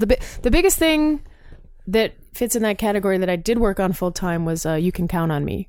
Oh, wow. So that was a very small crew. Great film, though. Great film. That was a really interesting experience because I had been working in indie film for a while at that point. And you work on a lot of stuff that you're working on something and it looks like it's good on set, and then you see the finished film and it's crap. Yeah. Or you work on something and it seems like it's crap, and then you see the finished film and it's good. And you really can't tell how something's going to turn out when you're working on something. Mm-hmm. working on You Can Count on Me, everyone on that set knew that they were working on something special. That's awesome. It was just an amazing experience. Like the work, the quality of the work, what we were getting every day, what the actors were bringing to it, the writing, like everyone just knew that it was a special film. We didn't know it was going to get nominated for 2 Oscars. Yeah. Pretty sweet. And, you know, launch Mark Ruffalo's career and launch Laura Linney's career. And I mean, they obviously had experience and credits up until that point, but... Who was the DP on that? Steve Kazmierski. Did you pick anything up from working with Steve Kazmierski, you know, technique-wise, or his approach to shooting or anything like that? I don't remember specifically any specific tricks I got off that movie or specific things that I attribute to him personally. I had more of a relationship with the gaffer on that movie than with Steve. I did more movies and more projects over time with the gaffer. I mean, we're talking about a movie that probably shot for 3 weeks. So, really? Yeah. Maybe 4 back then. Did they like rehearse that thing beforehand, or how do you... I don't know. I don't know if they did. I wouldn't... It's just some high quality stuff to get in 3 weeks. Might have been 4, but...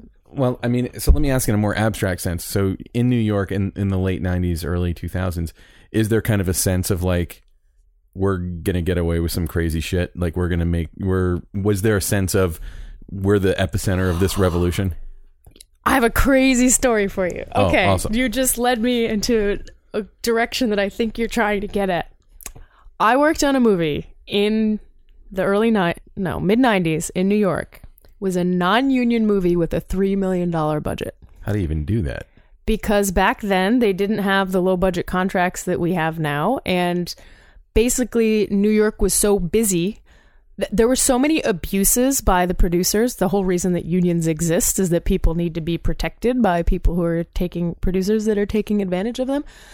We were being so exploited in that movie in terms of hours and working conditions and lack of safety and all sorts of crazy stuff that the crew members, who were at that point the most experienced non-union people who were getting hired for the biggest non-union movie, were calling the union several times a week saying, please come shut down our production. Please come take over this movie because the conditions are so horrible.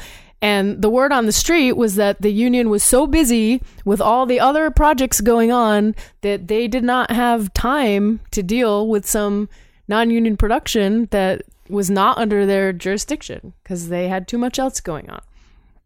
So that's how busy it was in New York in the early 90s. This movie was big. I mean, they don't make non-union movies that big anymore. $3 million's a pretty big non-union budget. Like that wouldn't work today. Yeah, I hear that they'll flip you once you get over like $1 million too. Yeah, 1.2 is the point at which the numbers can be made to work, basically.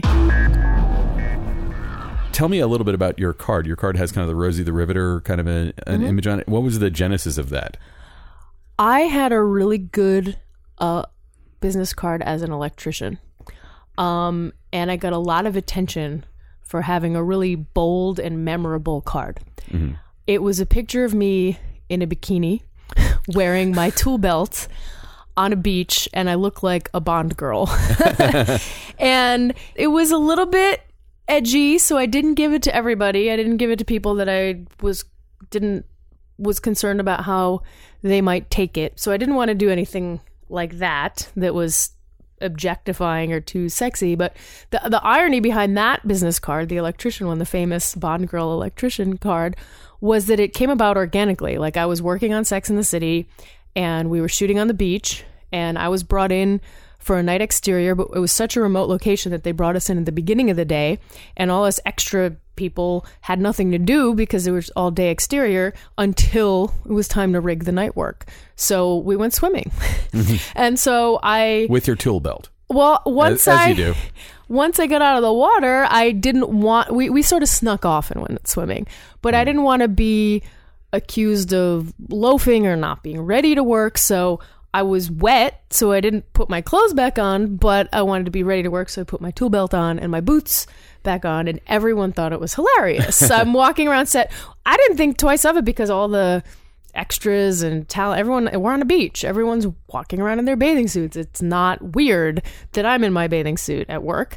And everyone's like, oh, you look like a Bond girl. And so the still photographer brought me over and took my picture. And this was before everyone was shooting digital. This was season 2, so I don't even remember what year that would have been. It's late 90s though, right? Oh, it was before I got married. So it was 1999. The still photographer gave out sort of yearbooks of prints of like crew portraits to all the key crew positions as gifts, like little booklets of prints. And I made it into the yearbook, if you will, because of this really funny picture of me in the tool belt with the bikini. And it was a very serious pose. Like I had on a hat. It was not glam. It was very matter of fact. I wasn't wearing makeup. It wasn't glamorized. It wasn't sexy like those girls in the Tool calendars or anything like that. And it made such a stir. People like, oh, you have to make that into a business card. So I learned the power of having a bold and memorable business card. And then I never had a good idea for a DP card. I had a boring, like I like pictograms, and anyone who follows me on Facebook or Instagram knows that I'm obsessed with signs and funny pictures and like OSHA diagrams of like the, scissor lift, like crushing you between the scissors, or the lift gate, like taking your head off, or all those funny pictograms. So I had like a pictogram, like a woman behind a camera, stick figure type of purple colored, boring text business card. And then every time I got new cards, I would be like, oh, I need to design a better card. And then I'd run out of cards and I wouldn't have time to design a new card, and I'd have to order the old cards because I needed cards. And that happened for years. And then one day my friend was over. My friend who was a still photographer. Her name is Annika Schoneveld. She is now a big shot commercial food director. At the time, she was a local 600 unit set still photographer. And she had a great business card. And she's a good friend of mine. She was at my house. We were talking about branding. And I was like, I need a good business card. And we're like, okay, right now, brainstorming session. Let's come up with some ideas. We're going to create you a new business card. And we were talking as one does when they're developing branding or logos. Like, what are you trying to express about yourself or your brand, or what makes you unique, or what do you want to say about yourself or your work? And so I started answering these questions. Like, I was at the point in my career and my development where I was ready to embrace the fact that I am a female, because I went for a long period of time since I started doing this from a very young age, and sort of came of age and developed my identity and everything while I was a woman working in a man's field. That for a long time I was just really trying to downplay my femininity and sort of be one of the guys and pretend that I'm not a woman. I was getting to the point where it's like, okay, I am a woman. There's no hiding it. Better to embrace it. It is what sets me apart. And so I started talking about images of women that are strong and women who are in action, but I like sort of glam retro style so that it is feminine, but not feminine passive. And so I was like getting all these descriptors going on, and I was like, something girl power, like Rosie the Riveter. And then we both looked each other in the face like, oh my God, she's got this pose like this. I could just hold a camera. I could be Rosie the Riveter holding a camera. Like, as soon as I said it, I was like Rosie. No, I'll be Rosie the Riveter. And so it happened very suddenly in one of those sort of sparks of inspiration. So we did a photo shoot, and I bought the fabric for the head wrap, and I went to a tailor and had them make it, and I had the shirt embroidered with the local 600 logo. Nice. And like, I went to the embroiderer, and they're like, this logo is too detailed for this size. We can't do something this small with this amount of detail. It's not going to look very good. I had to convince them that it was for a photo shoot, for a business card that was going to be this small, and that I didn't actually care that you couldn't read the letters, and I wasn't going to be dissatisfied, and please do it for me anyway, even though it was against your policies. And so as I thought that it would, the card was a big hit. People love it. It's really good branding in that it's memorable, and it says a lot about who I am, just creatively, that I had that idea. It's a great idea, and that it is like, woman power, but she's, at work and strong and feminine at the same time. And, it's just, I've given that card to people that have seen it before they've met me, they're like, oh, I know, oh, this is you. That's cool. Or even at Sundance, you meet so many people and then you forget about them, and then you meet them again another year. They're like, oh, I met you last year. I have your card. Or local 600 put it on a T-shirt. You know, nice. They took my name off of it, so it's not Jendra Jarnagin's business card on the T-shirt. It's just the image with the girl with the camera, and it went back to the original Rosie wording of "We can do it." Yeah. I had to look up whether it was public domain or not, and they could actually put Is it public domain? Yep. Really? Yep. Which camera were you holding? A 235. I wanted it to be a film camera because it was retro. Yeah. Even though the Alexa had arrived, I did this photo shoot at CSC. Uh-huh. They let me use a camera for it, but I didn't want to like take one off premise, so we like shot it at ARRI CSC in New York. And the Alexas had arrived like that week. And I was like, oh, maybe I should do one with an Alexa as well. Like, we knew the Alexa was going to be huge, just to have it for the future or as an alternative or whatever. But they didn't have one to spare for me that day anyway. But size-wise, and being able to hold it and not have it block myself and, you know, be a good proportion for the image, the 235 was... BL4 would have been too big. Yeah. Yeah. As it was, from holding it all day and posing, I got like a big bruise on my arm. Ooh. So... So let's move a little bit forward. Before we started the interview, you were talking to me a little bit about technology. And I actually think that this is something that relates to what Ilya and I want to do with the podcast in general, is that we can get so wrapped up in the technology and so entrenched in it and thinking about it and talking about it, blah, blah, blah, blah, blah. Now, when you're on a set shooting, you just want the technology to get the fuck out of your way so you can get your stuff done. But you were talking about how you kind of got sucked into the vortex of techno babble. Tell me a little bit about that. I was an early digital cinema pioneer. Like, I was the resident DP at Red's trade show booth at NAB the year that they announced the camera. And I was the only DP in the booth. So I was the one explaining to people. I remember you. Oh, my God. No, I remember that because I was there. A lot of people remember me in retrospect when I tell them that, or...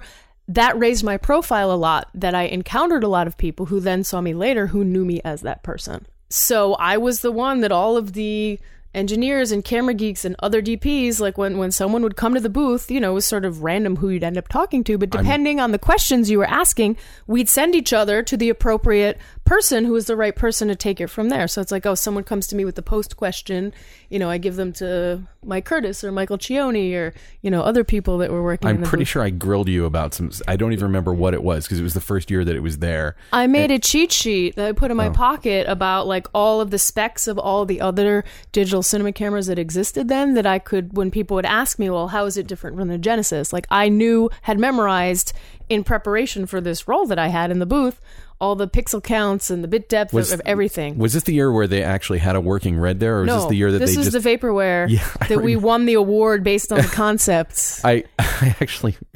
I was doing some writing for Backstage back then, and I would write about technical filmmaking stuff, and I wrote a whole article called "The Shell Game" about the Red camera. I'm like, it sounds cool, but I can't see anything, and I think I don't know. I at the same time, I was kind of optimistic, and I remember that I think Ted Shilowitz came out and did like a presentation, and everyone watched him. When it was over, I started clapping, and like everybody else wasn't. I was like, no, all right. I guess he's not getting okay, whatever. No love for the Red camera yet. Well, a lot of people were obviously skeptical. Like, who are these people and where do they come from and why do they think they can build a camera? Which is so funny because that's what people say about digital Bolex now. But the serious people who knew people in the industry, who knew who Ted Shilowitz was, who knew who Stuart English was, who knew who Graham Natras was, once they came around and saw who was involved, like who had been cherry-picked to be a part of the team to make this happen, they took it a lot more seriously. So the people in the know about the people that were involved got a lot more confident once they saw who was involved. As I told you, I didn't know Ted super well, but I'm from Orlando, and so is he, or at least he spent time there, and he was a DP. And I remember even seeing his DP reel back in the day on VHS tape. As we did. Yes. When that was necessary. When you were lucky enough to get stuff on video and you could make a cut of VHS reel for yourself. So that was one of my early digital cinema higher profile experiences. And then I was one of the first people to shoot with the Viper, and I was one of the first people to shoot with the F-23, and I was one of the first people to shoot with the F-65. I'm like one of the first people to shoot with everything. So how do you end up being one of the first people in the path of these digital cameras? The people who make the decisions about who gets to test their cameras and use them before they're ready and give them feedback and whatnot know who I am and respect me. That when I have a project or a test project or a short or something that would be a good opportunity to try out a new camera, have been supportive of me getting my hands, on the technology, because they know that I know enough about how to actually assess it to be useful to them, to tell them like, oh, well, it falls short in this way, or here's some concrete information that you can use for the next person who's going to ask you about, this or that, or basically the really nuts and bolts techie stuff, and being able to talk the talk with the engineers from the companies. And I've been on like design feedback panels for Sony and focus groups and now, that kind of stuff. Are you still doing that stuff, or did you kind of because you were talking a little bit about extricating yourself a little bit, or at least backing off and connecting yourself more with the aesthetic? Yeah, so there was at the highlight of my technical absorption, I guess. Basically, after the Red booth experience, I was getting a lot of attention for being an expert. I'm a smart person, I'm a technical person, I'm a brainy person. People tell me I have a good ability to articulate complex technical ideas in language that people can understand. Is a skill that I have. So I was in demand as a panelist, as a presenter, and I ran workshops at NAB and all these other stuff. I was getting so much attention for that I thought I need to maintain this reputation. I thought that would get me more work in raising my profile. It probably did, but not to the degree that I necessarily expected it to. I expected it to launch my career in bigger directions faster than actually ended up happening. But that was my motivation in riding that wave. Like, oh, okay, I'm getting all this press and people are calling me and featuring me in this or that, or they're flying me to this place to speak on this thing, and all of these people who are important know who I am. None of those were people who hired DPs. They were like company representatives and that kind of stuff. People are coming to me because I know this stuff. I better know this stuff because they're coming to me. Yeah. So I kept my efforts up of, reading CML every day and reading all the articles that would come out. Are there any more hours left in the day after you finish reading CML? No, I was a total workaholic about it. I was on that thing for like a week, and I was like, their life is too short to read this whole thing. And every new camera that came out, I felt I needed to test it. And it was sort of like this created reputation that I was getting attention for, and thought that I needed to put on all this effort to maintain. So I was doing that, and it seemed to be serving me. I thought that it was. Part of it was just a popularity thing and boosting my own ego about the attention that I was getting. It's also cool you get all the new toys. Like you're gonna know about that stuff before anybody else does. Ilya and I actually did a demo for the HVX 200 when Panasonic first came out with it. So we got like a pre-release version of it, and it was like, I asked a friend of mine to shoot it and all this stuff, and it was a blast because it's like, hey, this is a new thing. Hey, look, you can do slow motion. Hey, this is a P2 card. Nobody knew what any of it was. But, so I thought, because I was younger in my career, and I didn't really know that many DPs who were that much older and advanced in their career than I was at that time, that I thought I needed to know all that stuff, that I thought that would set me apart and that would advance my career. So that's what I did for a while, until I got to know some DPs that were shooting all the time and realized that they didn't know any of that shit and didn't feel like they needed to. Yeah. That it was kind of irrelevant to what it really meant to be a DP. And then I would talk to some producers who knew me personally and knew me well, and were like, Jendra, people don't hire DPs because of how knowledgeable they are about technology. They hire them for their eye and their taste and their style. Why don't you spend more time presenting yourself that way or developing that side of yourself? I remember a moment, it was a turning point. I was having a geeky conversation with another camera geek person, and in general flow of conversation, these words came out of my mouth. And when I heard myself say it, I was like, what have I become? Oh, no. When I actually said, without thinking, like in the flow of conversation, the MTF of the OLPF, when I actually said the MTF of the OLPF to a person that knew what I was talking about, and I was saying it as if it was relevant, and in the conversation that I was like, what have I become? I have no idea what that even means. It's the modular transfer function of the optical low-pass filter. Of course it is. And that has to do, the modular transfer function is the actual measure of sharpness versus resolution and contrast and all the other things that add up to the perception of sharpness. And the optical low-pass filter is the thing that goes in front of the sensor, stacked with the infrared filter that has usually has a little bit of softening in it in order to cut down on aliasing in the camera and to scatter the light around. So that has an inherent softness to it. So that's what I was talking about. But in such geeky terms. Yeah. You've left the reservation. And also people were asking me to consult, like big companies that I would want to think of me as a DP were thinking of me as a technologist. And I realized, okay, if that's the way I've positioned myself, then I'm a little bit off track, that they're not thinking of me the way that I want them to think of me. They're thinking of me as, I guess, how I'm coming across to them. Then I need to shift gears. I said no to all of those, technologist jobs and consulting opportunities. I said no to them because I didn't want to do that. I didn't want those commitments in terms of taking me off track from my DP career, but I didn't want them to think of me that way, even if it was probably a lot of money. Now, I mean, back up a little bit too. How do you jump from being a gaffer to being digital cinema expert? Exactly. I don't think of gaffers as the people who you go to ask about the optical low pass filter. They're not related. Gaffer was what I did as a job, as a day job, as I was working my way up the DP ladder. I just kind of fell into the technology thing. I've always been a bit of a brainiac. And it's funny because I'm not a gearhead with the...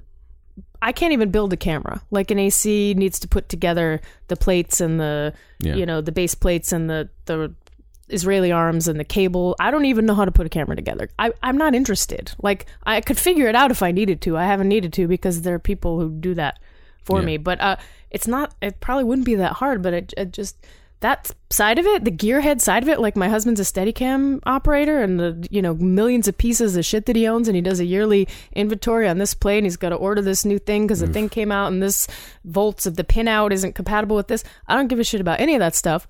But the stuff that I did care about was the stuff that pertained to the image making, is that, okay, if I understand, the difference between 8-bit and 10-bit, and I understand the difference between, a Bayer pattern and a RGB array, or like any of these technical differences between the cameras, to a degree that does inform why I would choose a camera for a certain job and how to manipulate that camera to get what I want out of it artistically. I just had gone too far, when I got caught up in the stuff that became beyond relevant to the actual image making stuff, and it was just image science. It's like, I don't want to be an image scientist. Although, interestingly, like, I think knowing that stuff, like, you would be the perfect DP for like a science fiction or a fantasy thing where you're doing a lot of visual effects, because you would know. I don't know any DPs who would know all like down to the molecular level what's going on the sensor or any of that stuff. I know a few of them. They're all my mentors. That's and where I learned them from. They're like way into that. But I think that, like, if you know that stuff and you're doing a lot of green screen, or you're going to have to do a lot of compositing or rotoscoping or whatever the hell you're going to have to do, like understanding how the sensor is creating that image, because... Yes and no. I mean, you're correct, but you can hire a consultant or a DIT or an engineer who does do that stuff, and you're not going to get the job because you know that stuff. I guess you're going to get the job because of the experience that you've had, and the director wants to work with you, and the work that you've created up to that point, visually and artistically. You're not going to take someone who has only shot low budget movies and give them a big science fiction film because they know about bit depth and pixel count. And no, that does make sense. But I also do feel like when you get the opportunity to do something like that, you're going to kick ass because because no technologist is going to be able to speak technobabble at you over your head, which they can do to most people. Sure. And I think that when you don't know all the technology, that's when you become a slave to the person who does know it, and they can basically tailor your workflow around their laziness. That happened with engineers and early DITs that when engineers didn't know their role as what has become a DIT, as a collaborator that worked for the DP to support the DP's choices, they would be like waveform Nazis and be like, you can't do that. You need to stop down. You're clipping. Like, they would just be like, I'm going by the rules of the chart, the science here, not that the DP gets to actually make the decision of something they want to clip, I don't care that that's dark. That's supposed to be dark. Attitudes have changed that happened. A lot. Yeah. There was one DP who I worked with who refused. He didn't refuse. He did not like working with DITs for that reason. Because they would tell you what to do. Back in the day, that changed pretty quickly when... Back in 4 years ago. Back in the HD... No, it's been a lot more than 4 Back in 2006. Being a DP is 1/3 technical, 1/3 artistic, and 1/3 managerial. And I had been developing the managerial side of myself. I'd been developing the technical side, overdeveloping the technical side of myself at the expense of working on my creative development. One that producers said to me, we hire DPs for, what their work looks like. Spend your effort on that. And I asked myself, how do you improve other than just working and getting to work more and more and more and on bigger and bigger projects and learning with everything that you get to shoot? That's only comes in time when you're working. It's like, okay, what do I do with my in-between hours? How can I actually develop myself artistically? I didn't really know. And that scared me that I didn't know. And I realized the reason I was gravitating toward the technical stuff is because it was concrete. It's like you can figure out what you don't know and you can find that. You can go out and seek and find that information. But when you look at yourself and say, I wish I was more imaginative, or I wish that, more variety of ideas came to me more quickly, under pressure in the moment. Like things that you look at yourself as an artist and you look at where you'd like to be as an artist and where that gap is, and you're like, how do I get better at that? It's back to where you were at NYU, where you're being asked to be a director and a writer-director and you're not having an idea for the story. Yeah. So I was like, okay, I don't know the answers. So I don't know what the timeline is going to be for getting better at that. Like I knew, okay, if I spend all this time learning all this stuff and I'll get better at that, but it's like, I may not get better. I got to go down all these messy roads of like, let me try this and see how that works for me. Let me see if this speaks to me. Okay, let me read these books on the creative process. Let me go to more museums. Let me look at more photography. Let me take more photography. Let me learn how to draw. Like any number of things that are just more creative and more artistic, and you don't really know where they're going to lead. And I realized that was a little scary to me, like that was out of my control. Yeah. It's like, but that's what life is all about. So I'm happier and less obsessed with technology and have more fun and do things because I feel like it. But still relatively obsessed with technology. I don't think I'm obsessed anymore. No? Like I don't care about new cameras until they are relevant to me. Like I've just spent many hours in the past week like learning how to use GoPros because now I need to know how to use GoPros. Everything I've ever shot that involved a GoPro for a specific shot or whatever, there were people on my crew who had the GoPros, who set up the GoPros, who knew how to work the GoPros, and I could just say I wanted to do this or do something over here, and there was someone to do it. Now I have a documentary coming up where I have no crew. I have no ACs. I have no DITs. It's just me. And I have to set up some GoPros. And I don't know how to use them. I mean, I know what they do. I know to pick the Hero 3 Plus Black Edition over the other things, but I had to learn that too. So now I'm learning about mounting options and how many SD cards do I need and how do I...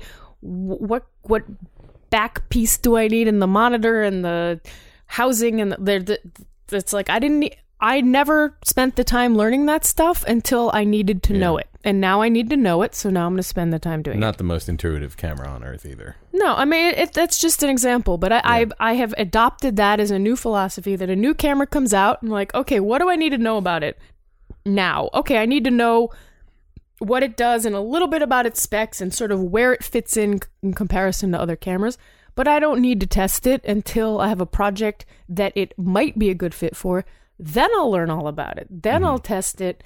Then I'll compare it to other stuff, because several cameras have come and gone that I wasted my time learning about that I never even shot a project with them. Oh, no. Because by the time I learned about them, and then I had this project, and then I had another project, and that wasn't the right camera for that project, and then the next thing I know, I'm on to another project, and like that camera's not even relevant anymore, and it's like, why did I spend all that time learning about that camera that doesn't even exist now? When you're starting out on a new project, like how many cameras do you tend to test out? It depends if there's anything new that I haven't used yet that is worth considering. Yeah. Like, is your a go-to happy place camera for you, or do you like say, well, I like the Red, I like the Alexa, let's bring in the actress and put her in the full makeup and wardrobe and do some lighting and camera tests? Do you do any of that kind of stuff? Yeah. I mean, I usually do lighting and camera tests. I probably have decided on the camera by then. I'll do some techie side-by-side tests to compare one camera to another, and then I know that something's the right tool for the job before I like actually bring in the actress. What kind of criteria do you think you tend to look at? Dynamic range, light sensitivity, ease of use, form factor is really important to me. I like a camera to be shaped like a camera. I hate putting 20 pieces on a C300 to turn it into a usable rig. Yeah. I'm a huge fan of the F55 that Sony finally listened and made a camera that's shaped like a camera. All you do is put the little clippy thing in the front and you got rods on it and put a lens on it, put it on your shoulder and go. I know what to order for an F55 package. It's more like an Alexa that way, that looking at a C300, it's like, what do I need to make this into a usable camera? And then you got to put weights off the back of it, and I hate that shit. Even if the camera's good, even if the camera's cheap, like that's a big strike against using it in my book, is that I have to put 20 pieces on it and aftermarket accessories and Frankenrig and all that stuff. Yeah. So form factors, I think, more important to me than other people. Other people don't seem to be bothered by that the way that I am. It drives me nuts. I think more people are concerned with form factor than you think. I think the form factor is a huge argument you'll always hear for the Alexa, for instance. Yes, absolutely. Like when the Alexa versus Epic argument comes up, as it does, it's like, I don't think anyone's going to say you can't do a good project with one or the other. But I think DPs prefer the Alexa despite it being a lower resolution because it feels like a real camera.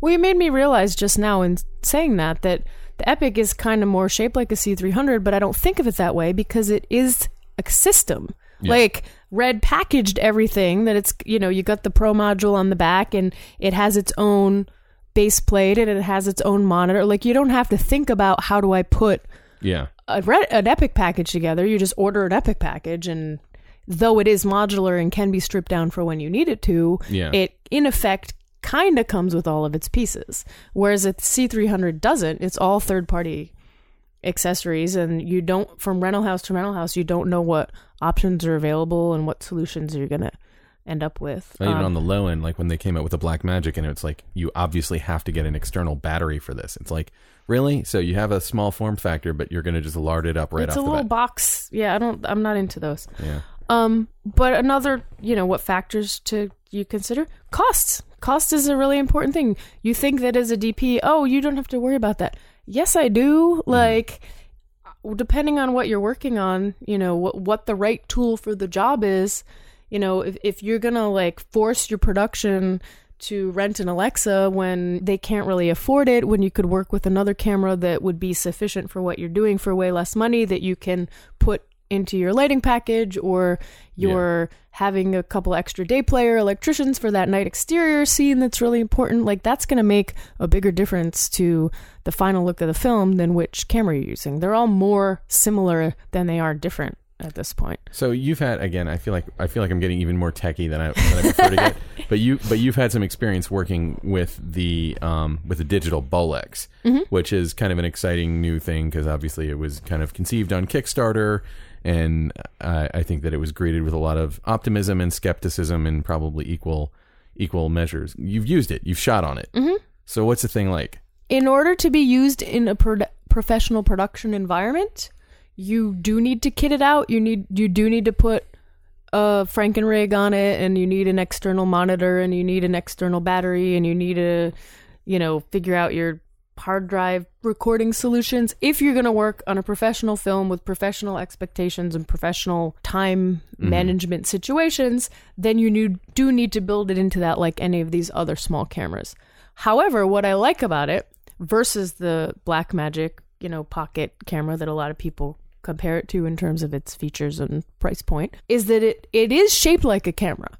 It's shaped like a little camera, but you can hold it, you can put it in your hand, and you could just put a lens on it and go out and shoot.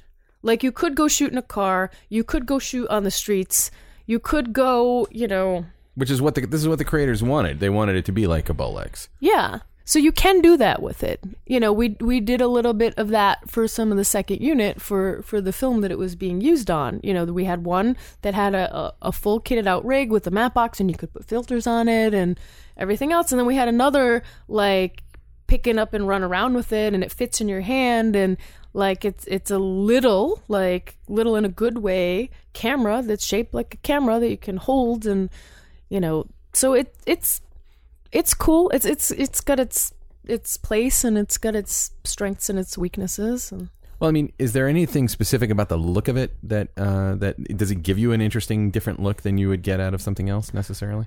It's not very light sensitive, so it can get noisy, which a lot of people and image purists and techies think is a bad thing or a weakness. I actually like the way the noise looks. Like they were recommending, to not rate it over 200, but it can go up to 400 or even 800.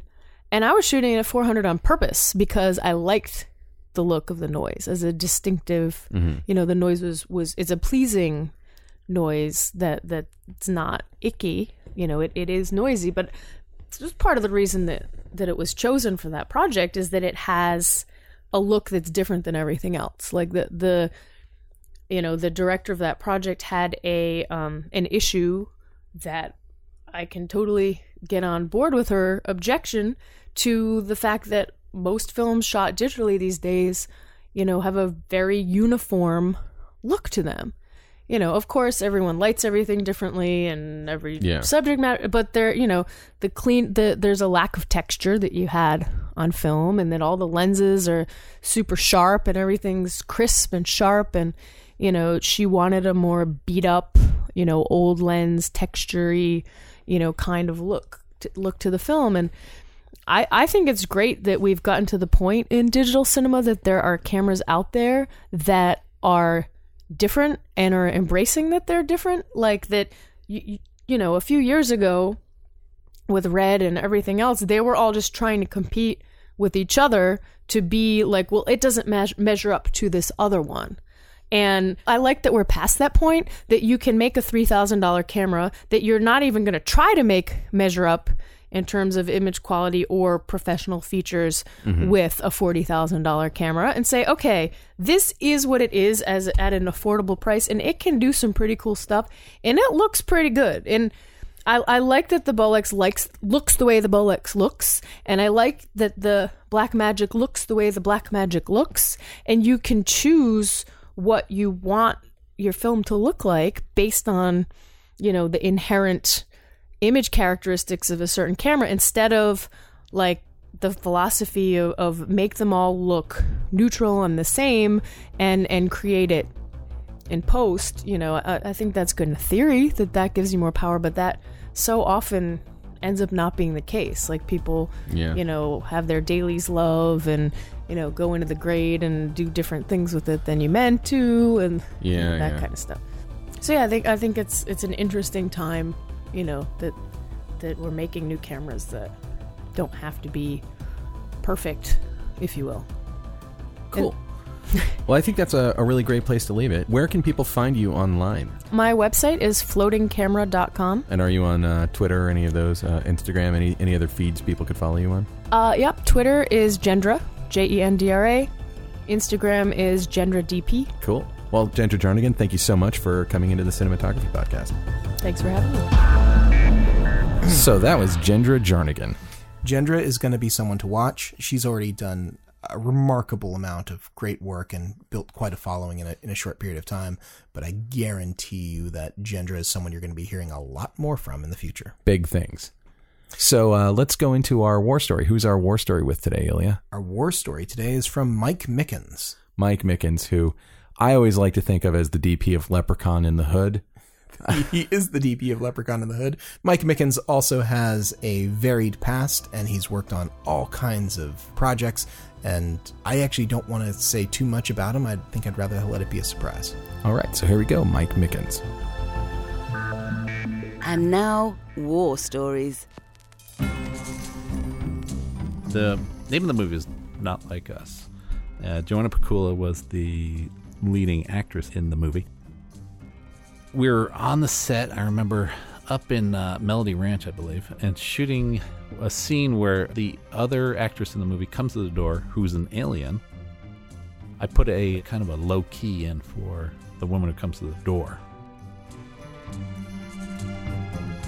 The one thing that Joanna always did before we did any takes was she would take out her compact mirror and she would look at herself and she would kind of turn her head and make sure all the lighting looked good from all different angles. It's an old school actress thing. Always admired that she did that and looked for her lighting. So we had set up the scene where she has to walk to the door and open the door for this woman who's actually an alien. So Joanna walks up to the door and sees the light on the ground, right? And says, "Michael, what is this vampire light that you put here?"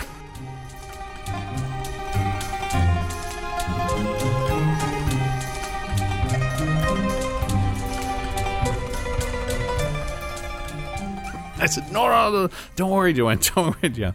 That's not for you. It's for the other actress. Oh, thank you. I know you'd never put that under me. Always make your leading ladies look good. It's very important.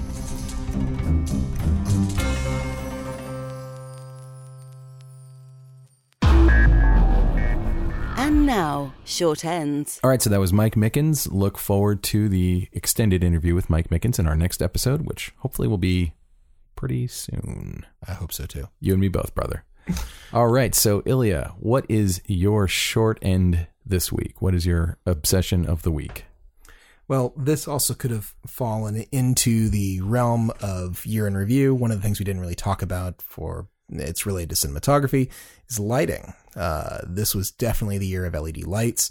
It was the first year that I think that LEDs really, in some ways, threw off their shackles of... Is it because they're getting cheaper? Is it because they're getting more... They're getting better. They're getting better. But bottom line, are they getting cheaper? And when can I buy some of these? They are cheaper. They are cheaper now. Good. I got to give a little credit to light panels, because light panels, they were the first out there on the scene, and they were the first, but they weren't necessarily the best. And so there was a lot of people using LED technology that was actually higher CRI, more full spectrum. They're newer products. What is CRI? You just lost me there. Sorry. That CRI is one of these 3-letter acronyms that gets thrown around a lot, which is Color Rendition Index. And it is a scale, albeit a flawed scale, of telling how much color information there is inside your light. And here's what a geek I am. I think I might have mentioned this in a previous episode, but I went to NAB with a spectrometer, which is something that measures CRI. Nerd. Yeah, it was pretty bad. Does it fit in your pocket protector? It has its own pouch. Does it? Does it come with a fanny pack? It came with a wrist strap and a wrist strap. A wrist strap, yeah, exactly. You don't want to drop this thing. This spectrometer, which is sort of like the size of a very large cell phone, a cell phone from like the late 80s. Oh, like a Michael Douglas kind of cell phone. Yeah, it's kind of like that. More expensive than my first 2 cars put together. So, Well, your first 2 cars, so you bought like when you were 16, so it's like... Yeah, exactly. So it's like $400. My second car was a $2,500 car. I worked at Subway a long time to afford that car. Oh, okay, fair enough. Anyway, but yes, my other car was like a $600 car. So we're talking like a $3,000 meter that comes with a wrist strap.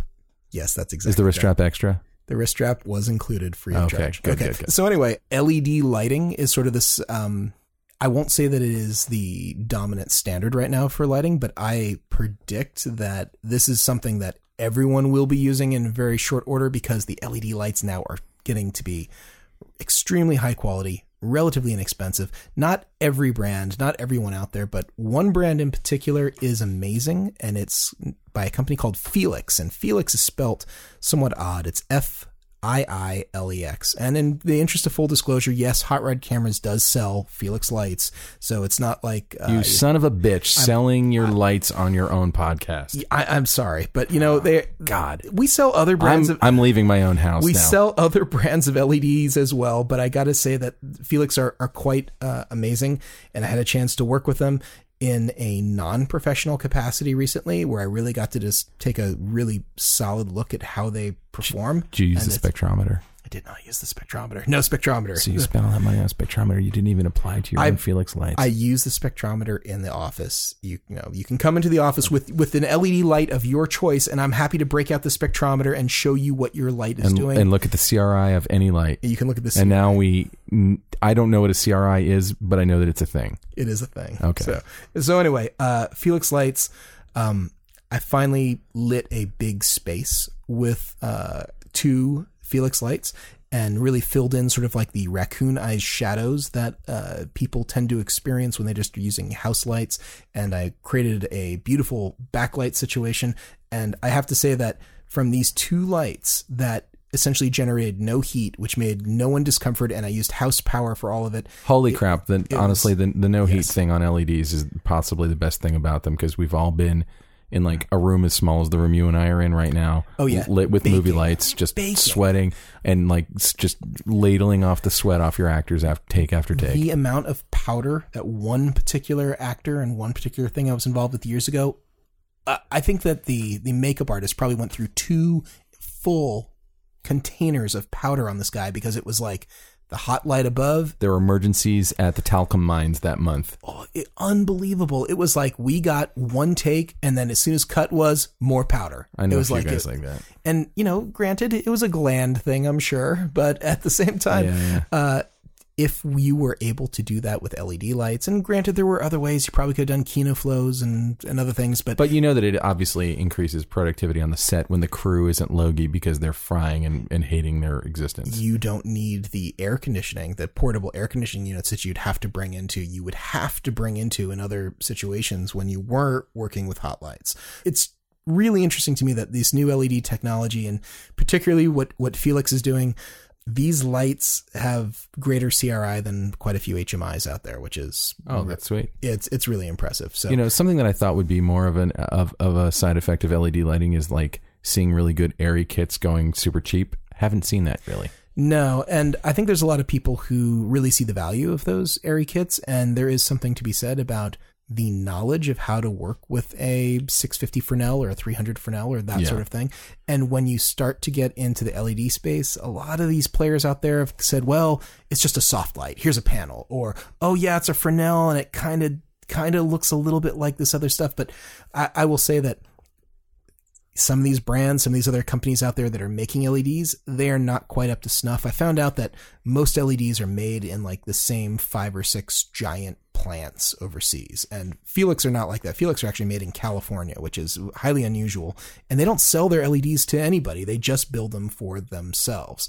The other people out there tend to buy their LEDs from like the same several companies, and it kind of works like this. The best LEDs that come off the line, those LEDs have the least efficient use of power. They actually take more energy to create their high quality light.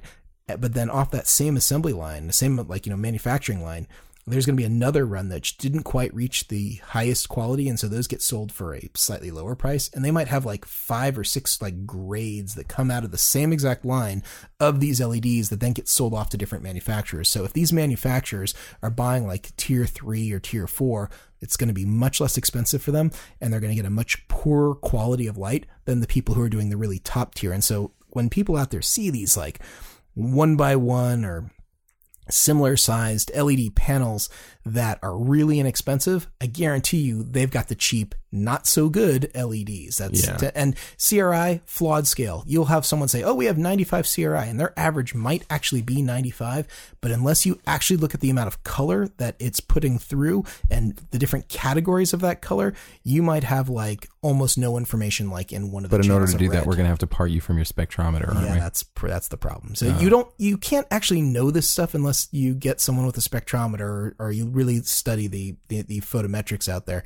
There's a lot of really interesting brands right now. Well, and I actually think that, in all seriousness, I think that one of the deals about DPs is like, don't talk to me about spectrometers. Just tell me what to do. Like, I just want to get the light that I want, and because I'm used to turning on an area and getting this or that.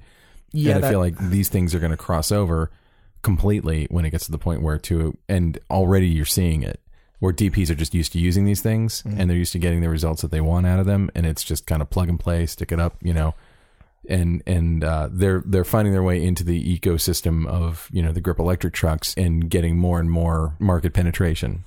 I agree. And what Felix in particular has really going for it is analog dimming. It's really nice to not have to drop a scrim in. You just want to analog dim it down a little bit without having a color shift. You can do that.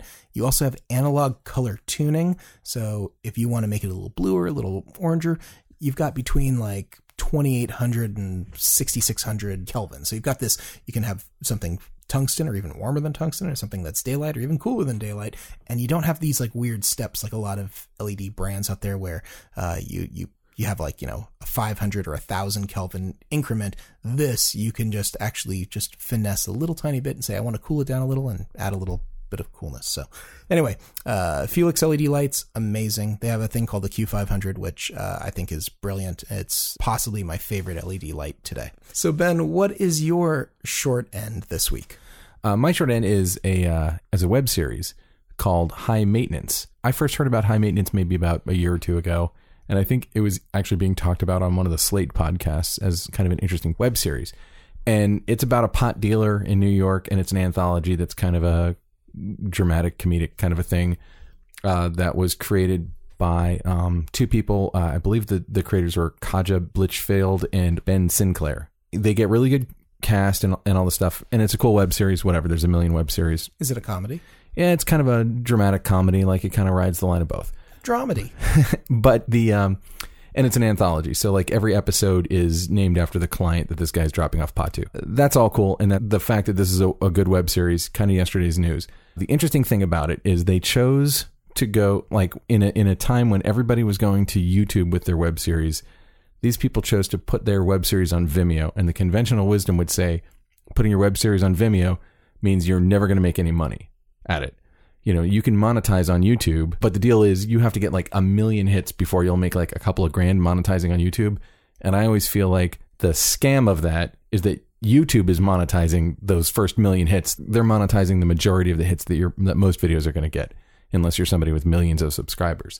And Vimeo doesn't monetize at all because they don't do any advertising. And I personally think Vimeo is a better user experience. It's better looking. It's cleaner design. It's not cluttered and ugly. Like YouTube to me is like MySpace. It's just a cluttered, ugly shithole. And Vimeo is just a much cleaner, and it's more, I think, respectful to the person watching the thing, because you just go there for the content. There it is. So they released 2 seasons of this on Vimeo, and then Vimeo paid for the 3rd season. So they're releasing it, or they have already released it as a pay-per-view season, and I think it's like $2 per episode or $8 if you want to watch the whole season. I think it's an interesting step forward for Vimeo, who's trying to be the more filmmaker-friendly experience. Yeah, they're like the art house of online video, I guess. And it's a step forward because obviously Vimeo is able to look at the analytics and see how many people are watching these videos and how long, just like everything YouTube can do. They're doing the same thing. But they're trying to monetize it in a different way. How are they trying to monetize it? Just from the end user paying a pay-per-view, or they're trying it Correct. Okay. It is literally just about the audience paying to watch it, and it's like cable TV. Like you pay to watch it and you watch it, and like premium cable, there's no commercials.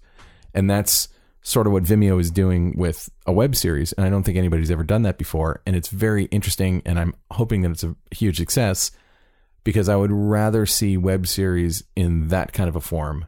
And I think that it would be interesting to see more original content on Vimeo that reached a bigger audience. Is Vimeo available via your Apple TV or via your Roku or via your PlayStation 3? Correct. I think Vimeo, I don't know about a PlayStation because I don't have one, but it's available on everything that I know of, on all of those things. It's an app like any other one. So I know it's on Apple TV. I know it's on Roku. I'm pretty sure it's on Xbox. I think it's on most smart TVs. And Vimeo has, I think, also like one of the best platforms for indie self-distribution, where if you get a Vimeo Pro membership, which is like, I think it's $200 a year, you can do basically a 90-10 split with Vimeo. So you can set a price. So let's say you make a feature film, you put it up on Vimeo, let's say the price you set is $5 to rent or $10 to buy. You keep 90% of the income that comes in from it. And, obviously it's on you to market it. It's on you to do all that other stuff, but it's a worldwide self-distribution platform unlike anything we've ever seen. And if the experiment, it's not an experiment really, but if this catches on enough, I feel like it can be sort of a second wave for indie filmmakers to be able to get literally anything off the ground. I think it sounds like there's a lot of promise there. It'll be interesting to see what Vimeo does. YouTube has really talked a good game, and they have, of course, the power of Google behind them.